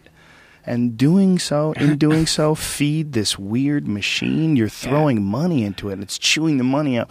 And it's about to fucking give birth. It's got its robot legs in the air, and its robot pussy's quivering. Yeah. And you're just throwing money into its robot tits. Yes. And it's just chewing that robot money up, and it's ready to give birth. It's ready to give birth to some sentient, super intelligent thing that will then give birth to other sentient, super intelligent things that will figure out a way to completely rewire the entire Earth. All of our waste will then be converted into a positive. Yeah. Everything that's negative, all pollution will be engineered out of commission and into some sort of a oxygen cleaning machine. Yep. That it fuels itself on pollution to the point where it gets to a certain point, and when it runs out, it just spits flowers. When it runs out, it takes whatever remnants and shoots flowers into the sky. And as where you walk, you're going to have rose petals falling from this tree because the sky's going to be perfectly clear. Sure. Yeah. Why not? Why not? Why not? I mean, if you look at what's going on now compared to what was going on 1,000 years ago, this is a wonderful, wonderful time. And also in this book, Abundance, highly recommend it for anybody who's into not feeling like you're in hell. Who wrote it? I can't pronounce his name. Can you look it up? I'll look it up. Diamandis. He's one of the co-founders of Singularity University. Let me look it up real quick. And he's one of the guys that thinks it's all going to be rosy. Well, it's not like they think everything's. They recognize that. See, the thing about the there he is. Peter Diamandis. Yeah, the thing about this law of accelerating returns is it doesn't just apply to great things; it also applies to chaos. So, so these guys. I knew there was a hook. These guys understand that the collapse is going to have the same kind of velocity as the whatever this thing is. So I don't think they're so naive about it. They've just recognized this what we're calling a baby being born, they've recognized the things being born. They can kind of predict what phase of birth it's in, and based on that prediction, they can predict what's coming out next, and based on that prediction, they can start working right now to solve some of the big problems out there. And one of the things he says is that in a lot of countries, the amount of people who have phones right now is just insane, or the amount it costs. One example he gives is this: the amount it would have cost to light your house prior to electricity with like wax candles or lanterns is so much more expensive than the amount it costs to light your house now. It's so much cheaper. The technology of lighting is accessible to almost all levels of economy, except for the ultra super very, very, very, very poor. And there's a lot of them out there, but having a light bulb in your shack can still happen. And if you have a light bulb in your shack, you're doing a hell of a lot better than a lot of people who used to have tallow. I can't remember what he called it, like old school wax. And there's a lot of other examples, which is like part of what he's saying is there's a few problems we have to solve right now. One of them is clean water. We've got to get clean water for so many people in the world who just don't have it. They're drinking poison every day. So that's something we've got to figure out. And then there's a few other biggies like that. And people like him are of the opinion that these are very solvable problems based on current predictions involving the direction that technology is going in. And Kurzweil's fucking predictions are coming true, man. There's a lot of people who roll their eyes at him. Wozniak recently came out and said, he used to think that stuff was crap, but now he's realizing it's true. This is happening. It's definitely happening. And folks like Diamandis they're trying to steer the boat in the direction of utopia because they know that it could be done. And wow. Yeah, it's cool. I've heard people criticize Kurzweil's ideas, saying that he doesn't really understand human biology. He doesn't understand the biology of the brain. But I think his point is that it's not going to matter. You're not going to have to be able to replicate everything that the brain does and how it does it in order to recreate consciousness. So that consciousness may be independent of that. You might be able to transfer it. I hope so. That's going to be so bizarre if that really does happen. If they can figure out a way to download your consciousness into a computer, if that really becomes, right now it's like it's one of those things that they're working on, but it seems like a pipe dream, right? Doesn't it to you still? What? Consciousness transference? Downloading consciousness into a computer, that seems like a pipe dream. It seems like a pipe dream until so imagine. But I believe it could happen. I'm sorry. I think it believe could too. It could happen. I think it could too, man. You're an antenna. You're an antenna consisting of all the nanoparticles all the way up to what you are right now. That combination of everything inside the meat body that you're currently, that's called Joe Rogan, is in some configuration right now. It's in some exact configuration, or maybe in the deepest levels, it's kind of like harmonic vibrations or weird resonances that are happening in the nanotubules of your dendrites or something. But regardless, this thing in front of me right now, the idea is if I duplicate it exactly, is it going to be you? Is it going to be exactly you as you are right now? And if we really are antenna, then yeah, it's going to tune in the thing that you're tuning in. And maybe both of you will be tuning it in at the same time. Maybe there'll be this weird sense of being stretched into two different forms. Or maybe you will actually have to extinguish one form to experience the other one. Who the fuck knows? But that would be the ultimate pull, right? If they can prove that form, the form of virtual life, is more rewarding, more powerful, more beautiful. I mean, if you went into a virtual life, if you plugged into the Matrix and you were in Avatar and you were in love with that blue chick and you were just flying around on dragons together, you might do it, dude. You might do it. I mean, it might feel amazing. It might feel just wonderful. Right. I mean, okay, so if let's imagine that we could do this. Just because we've gotten to the point in history where through some form of analysis we can scan the human body and tune consciousness in a virtual land, right? But you're still out here. It's just temporarily your consciousness has been transferred into Avatar world where you're flying dragons, making love to these Amazonian blue-skinned women. Imagine like an hour and a half of living in this planet when you knew you had to come back. And you're like, you know, I don't think I'm going to come back. I think I'm just going to stay here. How do you pay for it, though? You just have to get a job. Well, you're in the cloud now. You don't have to get a job. You've been assimilated into the cloud. But what if your credit card comes up in the cloud and they're like, look, we need you to go on missions. And you go, what? Yeah, right. And you realize you have to earn your keep, even in the virtual world. Yeah. They don't tell you that until you sign up. Nobody would sign up if we told them that. But you have to be our virtual slave to pay for your virtual account so you can keep riding virtual dragons. And here, I want to show you something really funny. And then it goes to the webcam of the computer your body's sitting in front of, and it's just some guy's like mouth fucking your paralyzed meat body. That's the thing too. What happens to our bodies if our consciousness gets transferred? That's a very good point. What are they going to do with all these bodies? And what if you want to go back? Can you go back? And if you go back, what if you go back and you're like a person with brain damage? Like, what if you go back and you don't get it? It doesn't work anymore. It's all quite fucked right. up. It's not quite right. Or what happens when you're out of it and some other fucking thing pops in and pretends to be you? Like, what about that if we're tuning in stuff? Because really what we're talking about here is if you do believe him, we've gone real far. Can you imagine, though, if we did transfer you back and forth and you went there and you were just a meat box for a while and then you came back like 6 months later, but you were like brain damaged, but you had fantastic stories. Yeah. You were just like, they led me back, but you can't believe what's on the other side. Yeah. There's dragons. They fly. The dragons fly. The people are big. They're blue. It's amazing. They talk to the tree. They link up to the tree. And you seizure. And they like try to decide whether or not you're telling the truth. We believe he's delusional. Something happened to Duncan. We think he had some sort of a seizure, and when he returned, he thought that he had lived for 7 years in the clouds with giant blue people. Obviously, that didn't happen. Okay, he was only unconscious for half an hour, and you're like, yeah.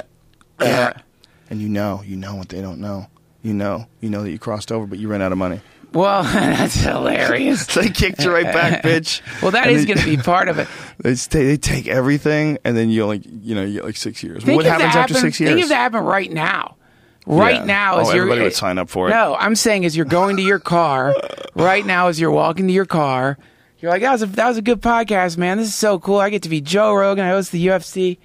And fucking awesome. And all of a sudden a pop-up. It's like, bling! Yeah. Your credits have expired for the Joe Rogan experience. If you wish to continue, you're like, how do I even fucking pay for this? Then you just come to, you're some sweaty guy, sweaty Ethiopian and on a wife beater. On that fucking, what's that cat, that stuff they chew? Cot. How do you say it? I don't know. It's K-H-A-T? disgusting. Someone gave me some amphetamine. Yeah, you're just on a weird amphetamine hallucinating. But, man, I think that that's probably something that that's a kind of thing we are going to have to deal with. Based on this new VR I've seen, VR addiction is going to be a very, very real thing. So you called me. When I was in front of the Improv, I picked up the phone. I've told about 10 people the story. And you're like, dude, this changes everything. Yeah. This is bigger than the internet. Yeah. And I was like, what? And I was really high, and I was about to go on stage. And I was listening to this. I was like, what the fuck, dude? Like, what are you talking about? Like, what happened? And you told me about this video that you saw. Like, explain the video of going up to that piano. Oh, yeah. The video, this is like, and shit's gotten like probably 10 times better since this, by the way. But this was... it's a demo of Oculus Rift, and you put this on, and suddenly you're like in a loft in New York, and you're watching this guy who's like looking at you like he knows you, and he's smoking a cigarette, and he starts playing piano, and you look around, you're in a fucking loft, man. It looks like it's like tracked perfectly. It looks, you just are suddenly in this other place, and it feels really intimate. Like it feels like you know the guy. This is before I tried VR porn, by the way, which I must have told you. Made me stumble. I must have told you about that. Do you have to pee? You have to I don't pee? have to pee. Because I know you. Sorry I'm wriggling around. No, but I know you told me, you warned me. I warned Joe. But you banged through 2 hours like a champion. I can't. Well, that's because I squeezed it out right before before he came on. Squeezed it. But yeah, have you tried VR porn? And I'm scared. I'm scared to lose my life in that. It's In the porn? Yeah, lose your life in VR porn? Jesus Christ, son. Joe, you're going to try it. Do, do, do, do, do. Eat a hash cookie, put on the VR porn goggles, slap warm baby oil over your cock. Yeah. No, you're not going to slap warm baby oil It's over your gonna cock. have sex with you. Yeah, you're right? going to put some kind of sleeve on your cock. Oh, Jesus. That is going to perfectly replicate exactly what's happening inside the VR. Do you think you'd be a one pump chump under those circumstances? The first time. How many times did you fuck it in a day? I'd go to Duncan's house. Hey, man, I haven't seen you for a while, so I thought I'd just check in on you. You've lost 50 pounds. Your cheeks are sunken in. Your eyeballs are sitting deep in the back of your head. You're like, hey, man, you got any water? You got any liquids, man? You got any Pedialyte? My cock has just been rubbed down to some kind of like red mucousy tendril. Outer layers of the onion have been peeled away. Your dick is just raw. Yeah. The first time. Yeah. Would you feel one pump chump the first time? I just picture your fucking pizza boxes stacking up, Mountain Dew, you just fucking hands up in the air. I win! I fucking win! My With the goggles on. chihuahua chewing discarded cum napkins just because it hasn't eaten in days. So it's just trying to get protein from anything. You bet you faintly hear the bark over the all the crazy loud 3D porn coming out of the fucking Sennheiser headphones. Oh, your dog's like, "Ruff, ruff, ruff." You just ignore it. Put it. God damn it! I can't come with this fucking dog barking. Yeah, You gotta put it back. that's back in your it. head. But that is, I mean, that is it. That is it. That's what you're looking at, man. Oh God, You're is that crazy? Well, I mean, yeah, man. I mean, this is I'm terrified. because porn is already. I'm sure that from time to time you occasionally will look upon porn. I imagine you do from time to time, and it's already incredibly engrossing just in 2D space. So when suddenly you find yourself in a room that's not your room with a girl that you've never seen in your life riding you and looking at you like she really loves you. Whoa. And then you look down and it's not your body anymore and that's not your cock. And you look back up at this beautiful girl who seems to really like she's known you for a long time. It seems like you're in a really good part of your relationship. You know what I mean? Like that's the one that I saw. But it's like for a lot of people, I think that's going to be real hard to come back from. It's going to be real hard to peel those goggles off and walk into your living room where your wife is passed out on the sofa and maybe your blanket falls down and all the farts that have been held in there from the Campbell's chunky soup that she ate earlier come wafting up into your face. You know, and you look down at your body and it's, you know, it's just a normal body. It's not the ripped, tattooed dude who was fucking whoever that girl was. And you're going to like have this strange kind of virtual jet lag where you have to accept that the paradigm that you're existing in is not a perfect paradigm. That's going to be hard for a lot of people to deal with. I think that's going to be a real problem. That's a real problem, man. I think you're right, and I think the visual aspect of it and just having the robot thing on your dick, that's so crude. That's like one step.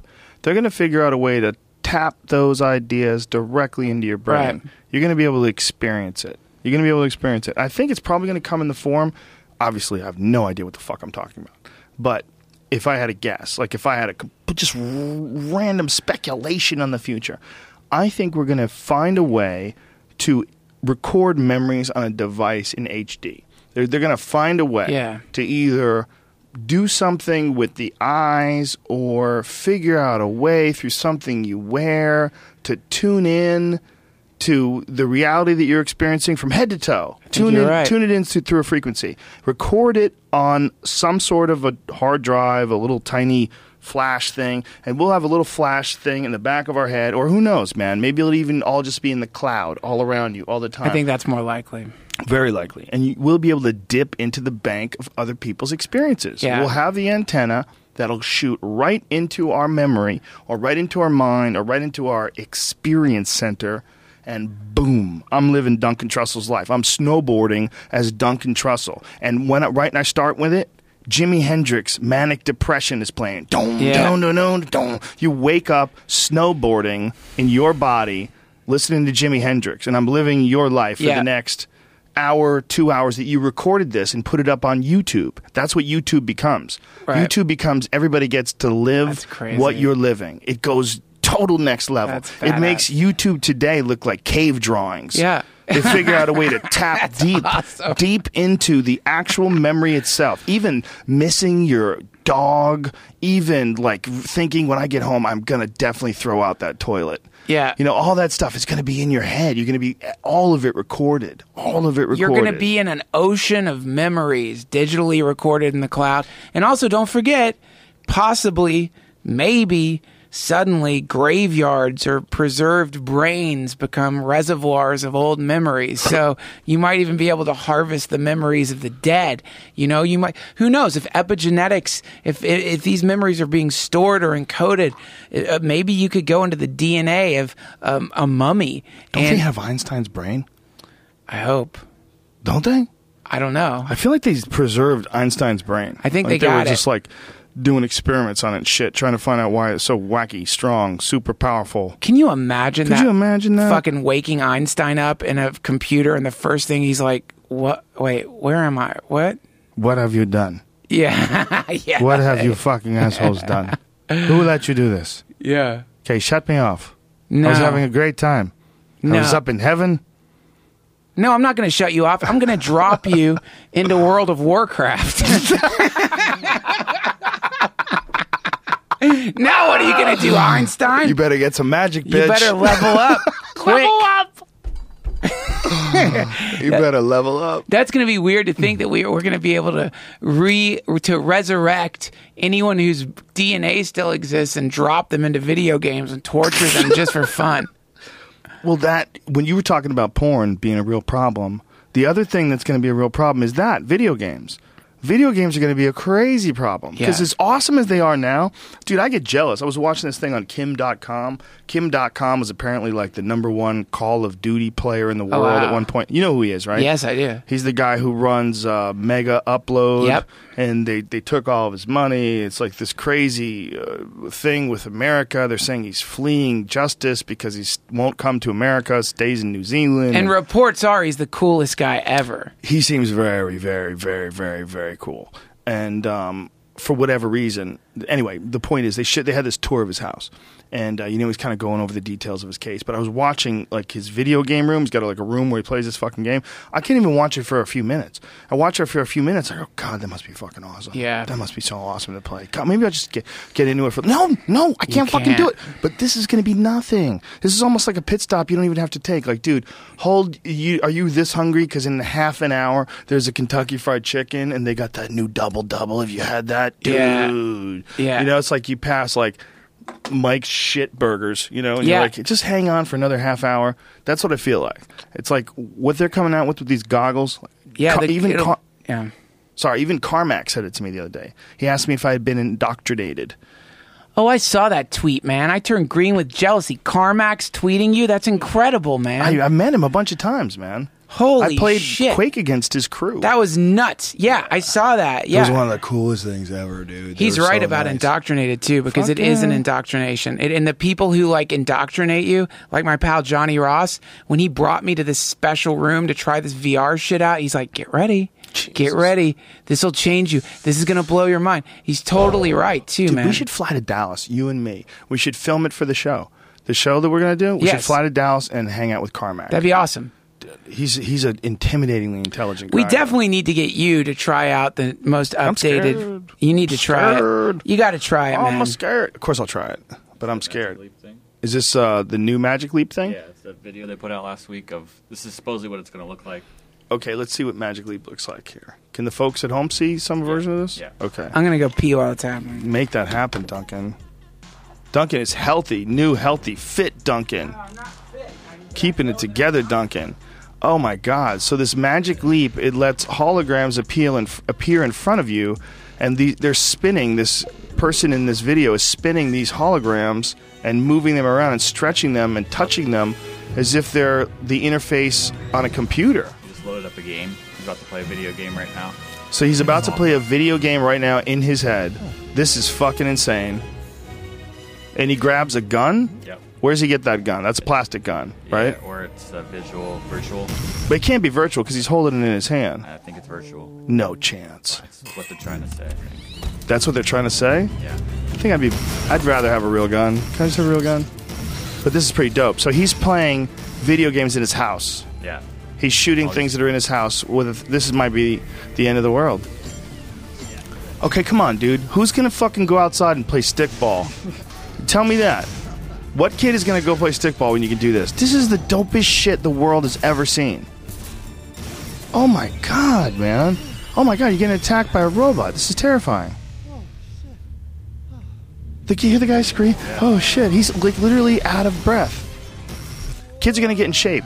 We're going to develop super warriors because they're going to be constantly running around playing video games on one of those omnidirectional treadmills. Yeah. This is insane, man. You haven't seen Black Mirror yet, but a lot of the stuff you guys were just talking about. They talked about it on? Yeah. On the new episode? I'm not going to spoil alert. Don't spoil alert because everybody told me that the new episode is insanely good. You got to see it. Almost everything you and Duncan just talked about. Of course. It's all on each episode. Of course. Have you seen the new episode of, what is it called again? Black Mirror? Have you seen it? I've seen one episode of that show and I liked it. It was weird. It was the pig fucking episode. That's the only one I've seen. That was good. It's like, what kind of a crazy fucking show is this? I mean, that was a really interesting dilemma that guy was facing. Mm-hmm. Yeah, that was a fascinating show. But the new one is supposed to be awesome and deals with a lot of the stuff that we just talked about. There's a bunch of people that are aware that we're in some weird space. We just showed the games that you play on Magic Leap. Have you seen it? Where you just shoot the people in your living room, you get robots coming after you. It's insane. Insanely cool. Yeah, that's right, man. That stuff is really cool. That's the data visualization, you know? That's the idea that we're sort of surrounded by this mist of data and that technology is going to visualize it in all these new ways. Like currently the way it's visualized is in 2D on the screen in our pockets. Yeah. But the idea of like, you know, just cool shit like as you're driving, your tweets or any tweets that you come flying into your car, or you know, tweets will become 3D things floating around people. Or my friend Pemberton says it's all going to be Johnny Pemberton, funny guy, but he says that it's going to be like credit is going to become the new form of elitism, and that you're in your augmented reality land, your credit score can float around you. So yeah, so people can, you know, that kind of shit. Like it's going to be weird because the way that people build themselves up is in augmented reality is going to be hilarious. Like the trophies you wear, like little augmented reality medals that you wear. Because, you know, like, you know what's a big deal for people? My Twitter followers. You know what I mean? People are really into that. The number of Twitter followers you have is some kind of indication of your fame. So that kind of shit, people are going to figure out ways to wear it in augmented reality space in kind of subtle ways, but ways that people can see it. It used to be if you wanted to brag about your success, the way you would visualize it was by wearing gold. You know what I mean? It's not, people still do it. Right. They want to show they want to subtly say, I'm a rich motherfucker by showing you their gold watch or gold chains. It's like, see, I'm actually wearing a rare metal. That's because I'm doing good. Recognize it. But the new way of doing that is going to be, you know, shit that really is more relevant, which is like, you know. Well, what are you going to look like in that virtual world? I mean, if it's predicated on how much money you have. Like, what if you look like that Persian guy from 300, the giant guy? What was his name? Xerxes? Yeah. How about that shit, son? That's when you're Super Ball and you're 10 feet tall. 10-foot tall Persian dude with cool earrings. But you can only look like that if you've got a 700 credit score and have a Citibank card. But you can look like that if you have a 700 credit score and a Citibank card. You can look like that. Yeah. That's something to aspire to, Duncan. Yeah. Feed the machine, because Duncan. It's like, think of what's that stupid car thing that people get really into, the Black American Express. Ooh, he's got the black card. But it's like things like that, like stupid ways that we try to, like, the stupid tail feathers that you try to throw. Understand? He's a baller, Duncan Trussell. He's got a black or the like, you know, there's just so many ways that people try to, or the new the Apple Watch. And if you want, you can get one for $19,000 with a gold chain. And then like you can go around and show everybody, look, I'm loaded. I think it's 10 grand.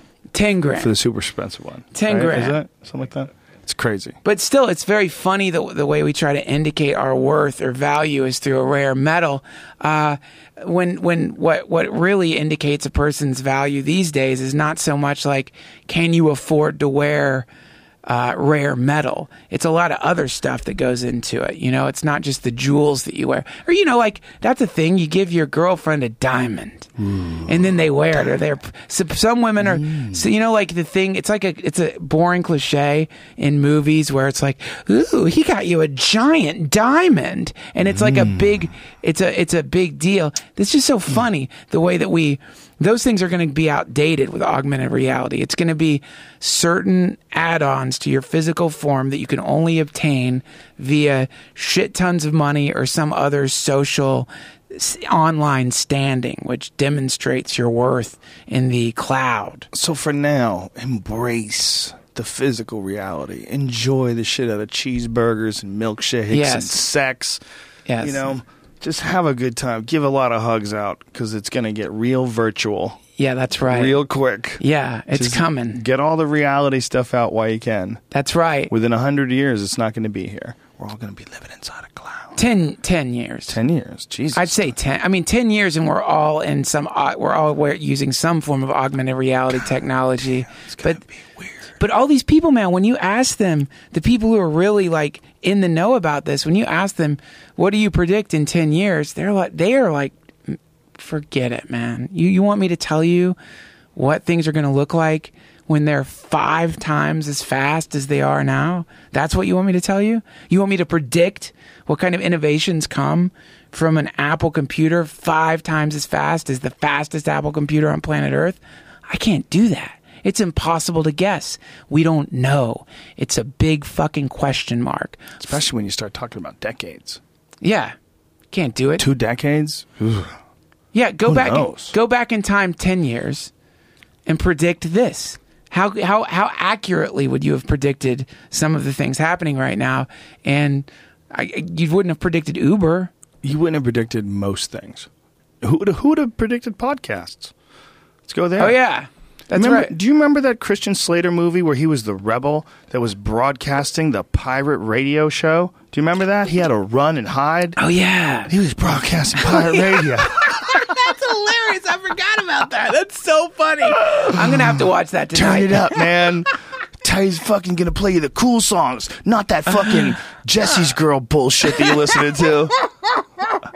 No, I wish that I had Jesse. Meanwhile, Jesse's Girl is a badass jam, Maybe Christian Slater just has obscure taste. He doesn't have to shove it down our throat. What he needs to do is buy a goddamn radio license like everybody else. Well, set up a business. Terrestrial radio. Terrestrial radio. With the government. He needs to get it. Why doesn't he do that? Why does he have to be a pirate? He needs to get licensed. Get licensed. Pay the government their due. Yeah. You criminal. Broadcasting music through the sky without a license. It's ridiculous. He had a fucking dangerous situation. He was running from the cops, but it was more important to him to continue broadcasting shitty music over the forbidden skies to fight the power than it was to stay free. He was going to take chances. Yeah. He was so beautiful. He had great bone structure. Such a cute man with a sort of young Jack Nicholson thing going on. Oh, look, there he is. Broadcasting from his car. Pump up the volume. Dude. There Come on, son. The first podcaster. Pump up the volume. He was the first podcaster. He was driving around yelling at people, the sky's falling. And they're like, God damn it, we're so glad you're here. Look at the real... It's so funny. The idea that some young guy, too, it's always great. Like some young guy who gets it. And there's like these older people that just don't get it. You remember how annoying this dude would be in real life? Some young guy driving down the street. The government is stealing. Taxes are stealing. Ugh. Oh, this fucking guy. I don't know what he was protesting about. What was he protesting about? Wanted to play the Smiths?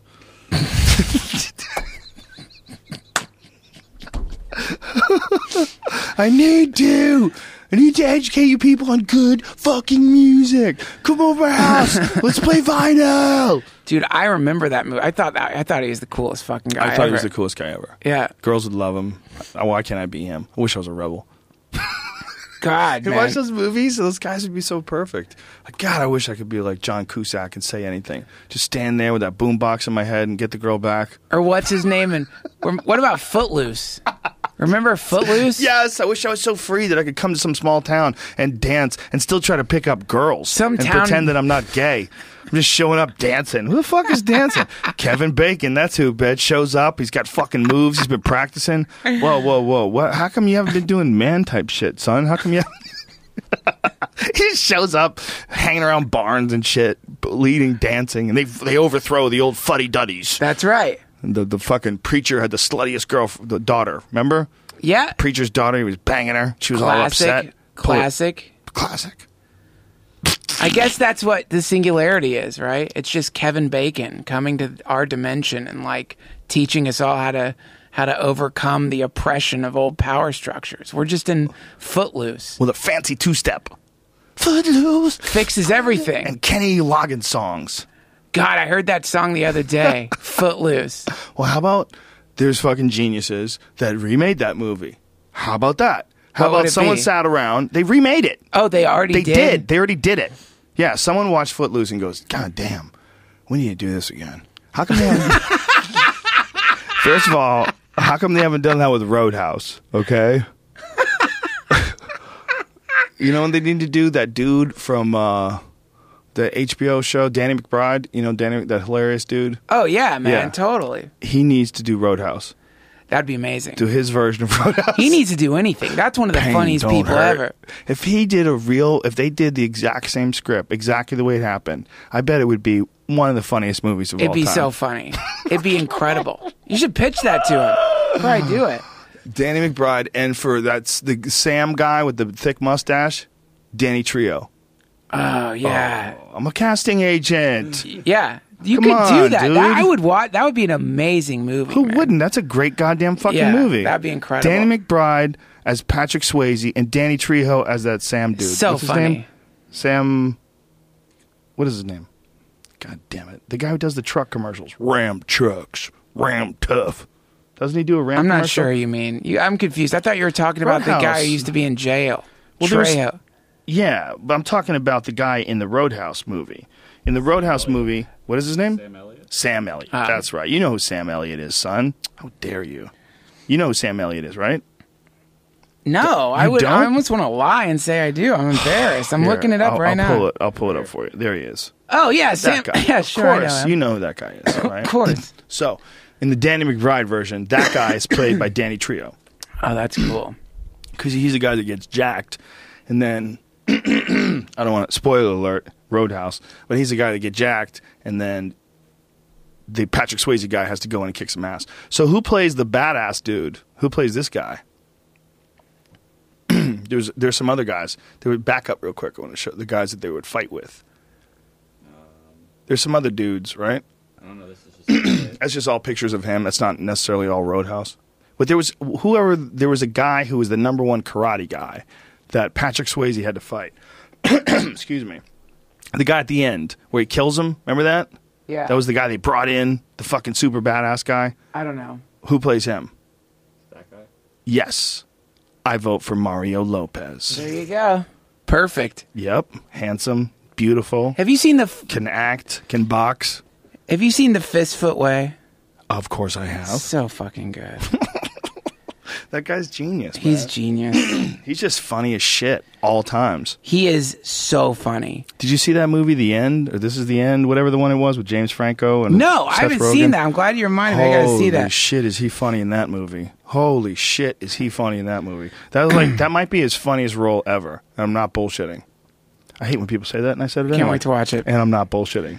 Maybe sometimes I bullshit, but not now. I gotta go soon. I do too. So what a crappy way to end the podcast. I'm sorry. There's no good way to end these things. Excuse me, ladies and gentlemen. There's no good way to end these things. They're too fun. Right. We were too high starting out. Whew, I was at least. I was a little on the high side. God damn, I was tumbling because I had a point, but we were both so energetic and so energized to say. But I had a point about like super left wing people, and I totally lost it in mid thought. Oh right. I don't know where it went. But But that's I think he did a pretty good job of talking about how they disguise their aggression and in the clothes of whatever the thing is they're doing. It's just people are going to use it. Some people are going to use symbol structures to try to make the world a better place. And some people are going to use symbol structures to punch you with. It's like somebody who's like putting on like a boxing glove that's like, it's like a velvet glove. It's like someone punching you with velvet. They're still punching me. That's why it feels like shit when you get around people who are inflicting their aggression on you with some kind of... I think it's ultimately a good lesson, though. It's ultimately a lesson that there's no real one ideology that's got it nailed. And you're going to have weirdos in every single group. And the real thing that we have to all sort of come to some sort of an agreement on is that we're all part of this organism, right? That's what we keep getting to. The only way to fix this thing is if we all really do have some sort of ultimate power. Like if technology continues to exponentially increase to the point where the average person can just hit the universe reset switch. There's too much power. There's just it becomes some crazy singularity moment where the average person has the power that you have on your phone is so indescribable to someone who lived in ancient Rome. It's indescribable. And if it continues that way and somehow or another the cat gets out of the bag and they invent some way to literally everybody has the power to stop life as we know it at any given time. Yeah. That's the only way everybody looks at everybody as just as important as them. Right. It's really almost the only way to cure the disease that is the craziness of humanity. The craziness of humanity is like this weird thing where we can be two human beings can either be madly in love or the best of friends or so appreciative of each other or at each other's throats trying to kill each other with their fingers. Just, hey, you fucker, no, you piece of shit. Like trying to hit each other in the head with rocks, fighting. It could easily happen one way or the other. And the amount of times that it happens the right way is incredible. If you look at the numbers that we're dealing with, 300 plus million people in this country, the amount of kindness and the amount of happiness is off the charts. Right. But it's just not salacious. It doesn't draw us in. It doesn't scare us, so we don't focus on it. And by not focusing on it and instead focusing on fear or focusing on hate or focusing on blame, we sort of perpetrate it. Right. And the more people could focus on figuring out a way to just interface as nicely with all the people around you as possible, as friendly and easily with all the people around you as possible. The more you can figure out a way to do that, the better off the whole planet is. It'll ripple. And there's going to be people that violate it. There's going to be people that don't play along. There's going to be people that try to exploit it and it doesn't matter, man. Eventually we'll figure that out. Yes. Eventually we'll overwhelm that. There's a new ethic. And the new ethic is brought about by this way that we communicate now. That's right. That didn't exist before. And I think also you have to become a person of action. Like your friend who you're talking about who's helping people get water in the Congo. Dude. Anyone listening can become that guy. Anyone listening right now can start taking steps in the direction of doing that. And if you don't have time, go to Fight for the Forgotten. Just Google Fight for the Forgotten. I think it's fightfortheforgotten.org. I'll pull it up right now because he's cool as fuck. What? I didn't say anything. I thought Jamie didn't. I think it's fightfortheforgotten.com. Yes, it is. It's fightfortheforgotten.com. One word, fightfortheforgotten.com. It's just a genuine, real, cool guy. A real sweet guy. And, he kind of throws into the face the idea that a lot of people have about MMA fighters too. They think they're brutes and mean people. He couldn't be kinder. I mean, look at this picture of him hanging out with these pygmies. Oh, wow. The dude cool. is as real as they come. That's awesome. He's as real as they come. I just love that guy. I love that guys like that exist. It's just we live in a cool time, man. We live in a cool time. Duncan motherfucking Trussell. Can I make an announcement? This podcast. Yes. I'm going to be at the Improv doing a live podcast recording on April 18th. The Improv where? Here. Oh my god. Live podcast Los Angeles, recording. California. The Los Angeles Improv. Oh my god, Duncan Trussell. Live podcast with Daniele Bolelli. Oh my Jesus God, man. Working on a third guest. I don't know that. The 18th? That's happening. Yeah. What day is that? That is the Saturday night. I guess it is. It might be off on the date. I think it's the 18th or the 19th, but you can look on my website. There's a Saturday, April 18th. Here, let me look. 2015. I'll tell you right now. It's on my website. I'm doing a lot of live podcasts coming up on the East Coast. It is so fun, man. It is so fun to do. It really is a blast. You like it almost as much as you like stand-up. Yes. That's yes, awesome. I do. I do. Just because it's like it's a lot longer than a stand-up show. These things always end up being a lot longer, and there's just more. I don't know, man. I like connecting with people out there, and it's a new medium. It's like a new medium, and it's fun to play around with it and see like the best way to do it and what works and what doesn't work. It is Hollywood is on the 18th. Yeah, that's the 18th with Daniele Bolelli, and I don't know who I'm working on the other guest right now. I'm still putting the show together, but. A lot of cool live podcasts coming up, like in Arlington and Cambridge, Philadelphia, and the ones in Brooklyn are sold out. DuncanTrussell.com sold out in Brooklyn, son. I love you. We love you, Duncan. All right, ladies and gentlemen, that's it for this day of fun and podcasting. Thanks to Dr. Andrew Hill, who was my first guest, and thanks to Duncan Trussell. I'll be right back with ads you don't necessarily have to listen to. All Bye. right, much love. Bye-bye. Much love. Thank you, ladies and gentlemen, for tuning in, and thank you to our sponsors. Thanks to Squarespace. Go to squarespace.com and use the code word Joe to save 10% off your first purchase. That's squarespace.com. Use the code word Joe. Thanks also to Stamps.com. Go to Stamps.com, use the code word JRE, and get your $110 bonus offer, which includes a free digital scale and up to $55 of free postage. It's a no-risk trial. JRE. And thanks also to Onnit.com. Go to ONNIT, use the code word Rogan, and save 10% off any and all supplements. And if you are in Austin, Texas, make sure you check out the Onnit gym, because it is, in fact, the shit. Check that out. All right, my friends. Much love. See you soon. Bye-bye. Big kiss.